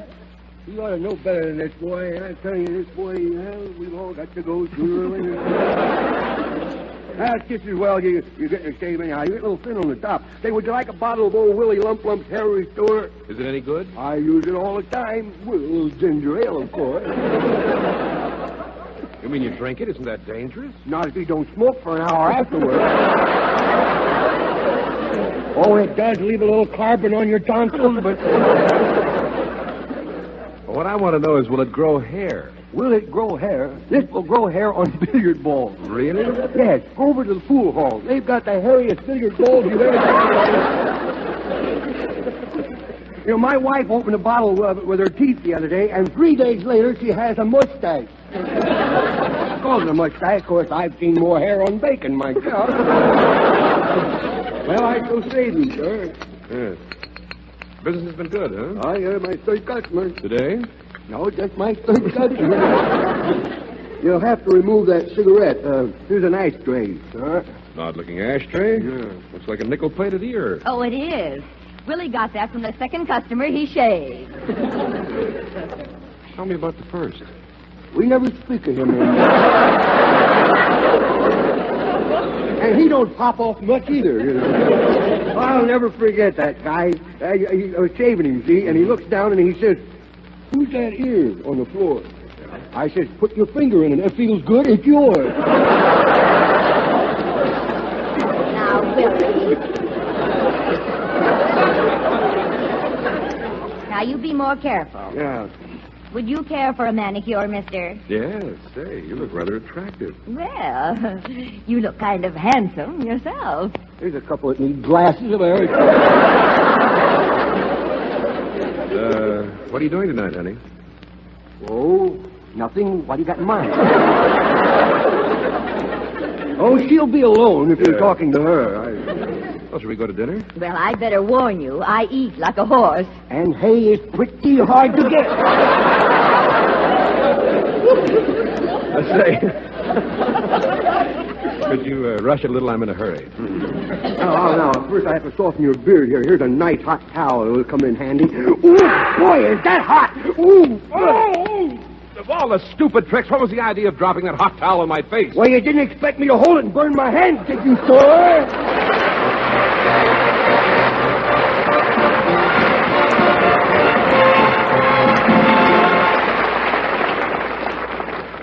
Dave Rose and the orchestra play the Third Man theme.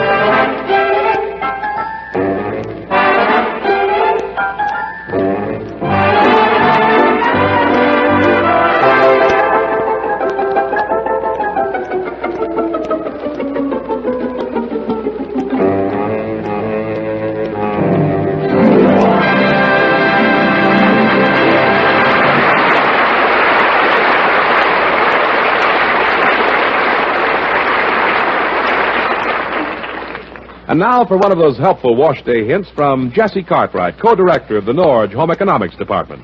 Here's a time saver for your spring house cleaning. Before washing slip covers or draperies, baste the pleats in place. Then they'll need very little ironing. In fact, quite often you can shape the slip covers into place when they're almost dry with no ironing at all. If you have a Norge Timeline automatic washer, your ironing is always easier because Norge's tangle-free super spin gets the water out without pressing the wrinkles in. And what a snap Norge makes out of doing the family washing. All you have to do is press the timeline button, and Norge does the rest from fill to finish. Norge gets clothes cleaner by actual tests. Gives them 5 warm rinses, the overflow type that floats out dirt. Yet Norge uses less water than average. Ask your Norge dealer for a free demonstration of the new Norge Timeline Automatic. Or you won't know what you're missing if you don't see Norge. Chapter 25, The Little Boy and the Barber. There comes a time when the kiddies must be taken to the barber shop. And it's really a handful of trouble for the old gent if it happens to be Junior, the mean little kid. Junior! Yes, kiddo? Have you been in the kitchen? Someone pinched a big hunk out of my newly baked cake. Well, it deserved to get pinched. It was fresh. What's wrong with your jaw? What? You got the mumps? No. Come here. Now, what have you got in your mouth? Bubble gum. Bubble gum? Bubble gum. Where did you get the money to buy it? I didn't buy it. I had this for years. I just had it retweeted now and then. Junior, you haven't had it for years. Now, where did you get it? Well, the little boy next door, he gave it to me. That little ruffian? Yeah, that little ruffian. Well, that's the first nice thing he's ever done. It wasn't so nice, so after all, he was through with it, you know. Hey, what a bubble it makes. This stuff, boy, has really got body to it, you know. Stop that. Goodness. Boy, ain't that a dandy, huh? Oh, that's big enough. Oh, Junior, it's bigger than your head. You better step back. This may be a little sloppy, you know. No! I blew off my head! I blew off my head! Blow your head off. You know, how come I can't see? You have gum all over your face. Well, get it off! Get it off! Goodness me, I don't want people to think I'm stuck up, you know. Junior, honestly, little by little I hear the booby hatch calling my name. Did you make a reservation? Now, look, it's all in your hair. No. Go get the hairbrush. What for? To see if I can brush it out. I'll go get the comb. I'd be a sucker to put a weapon like that in her hand. I'll go get it. No, it's no use. I'll have to take you to the barber and let him cut it out.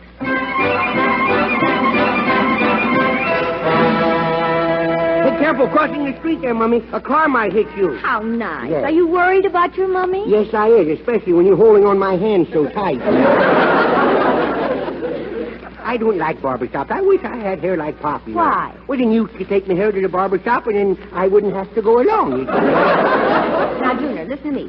Before we go into the barbershop, I want you to promise to act like a little gentleman. I'll act like a little gentleman. Bella Lugosi. When you're sitting in the chair, now don't move around. You might get cut. I don't care if he cuts me. It might work out just right, you know. I'll fix it so I'll never get another haircut, see? I'll wait until he's ready to clip, and then when he opens up his scissors, I'll go boo, and he'll cut me head off, and it'll roll down. Oh, no! I scared me down.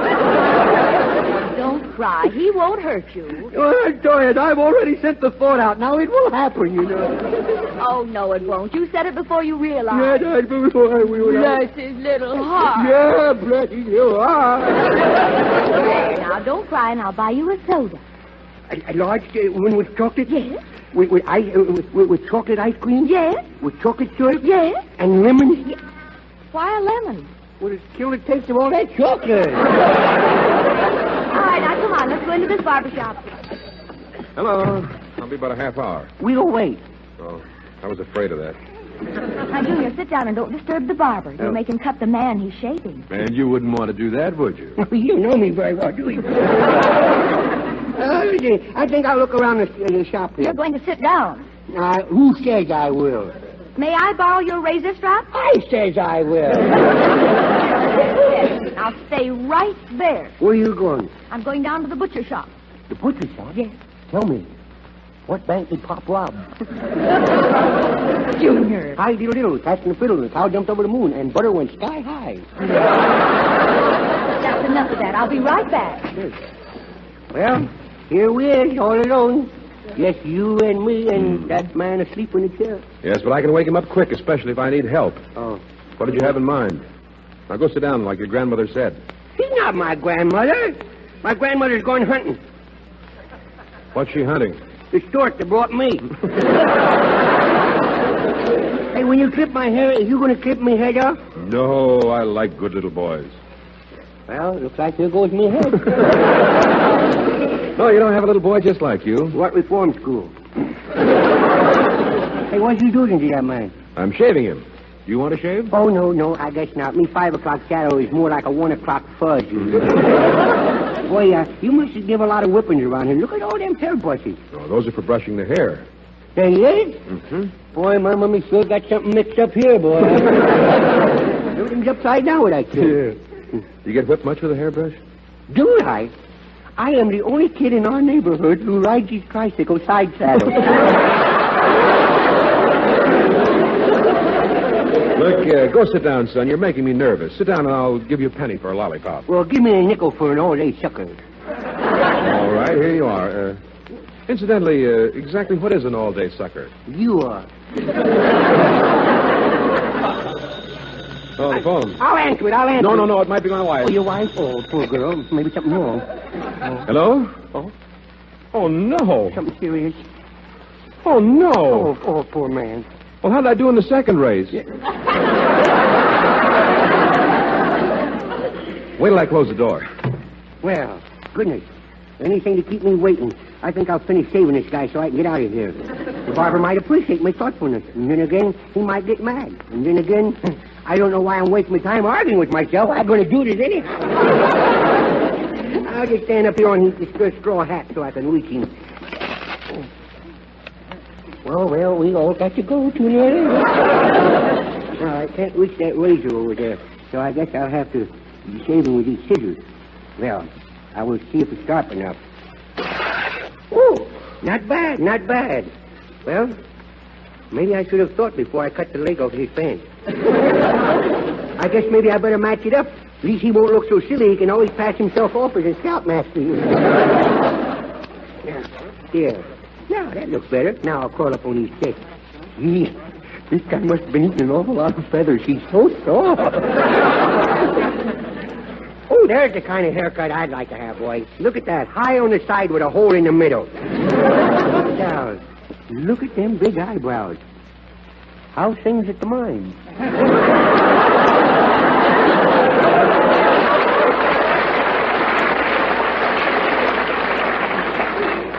What do you hear from Ohio? Besides cats. Oh, well, here it goes. I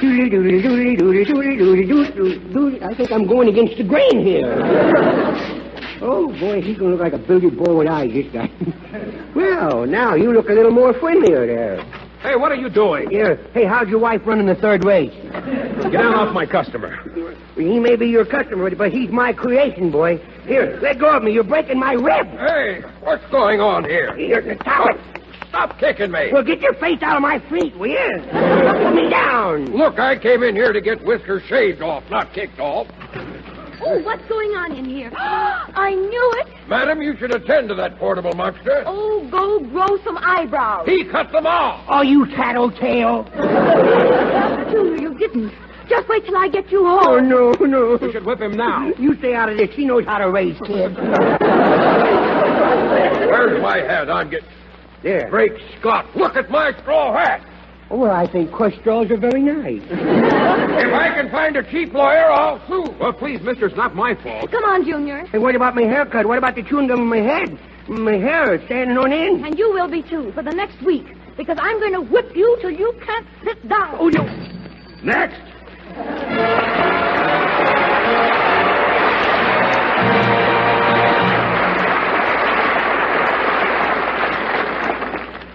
This is Ron O'Connor saying, remember, in washers, gas, and electric ranges, water heaters, home freezers, and refrigerators, everything Norge makes right. Visit your local Norge dealer to see the new Timeline automatic washer this week while it's being featured. Ask for a free demonstration. See how Norge's new wave agitation works, how it gets clothes really clean. See those 5 warm rinses and how clothes come out of the Norge Super Spin untangled and almost dry enough to iron. Then look at the price tag. When you see how much less this new Norge costs than any comparable washer, you'll see why Norge is having a hard time keeping up with the orders. It'll pay you to see the Norge Timeline automatic washer soon. And now until next week, this is Red Skelton saying thanks for listening and reminding you that you won't know what you're missing if you don't see Norge.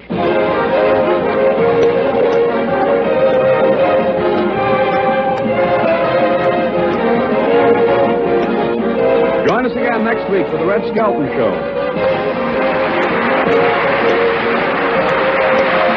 Red Skelton is heard in this program through the courtesy of Metro-Goldwyn-Mayer Studios. This is a copyrighted feature transcribed from Hollywood.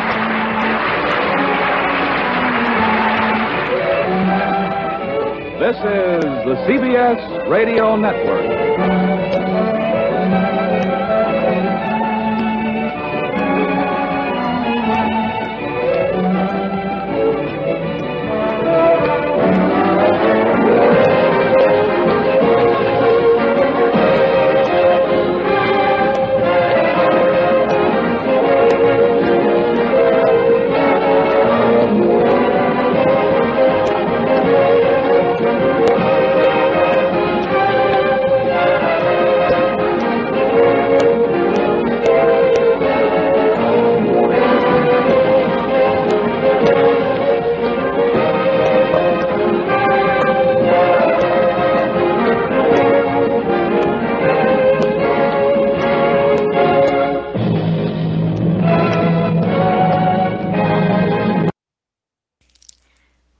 Thought that music wasn't never going to hush.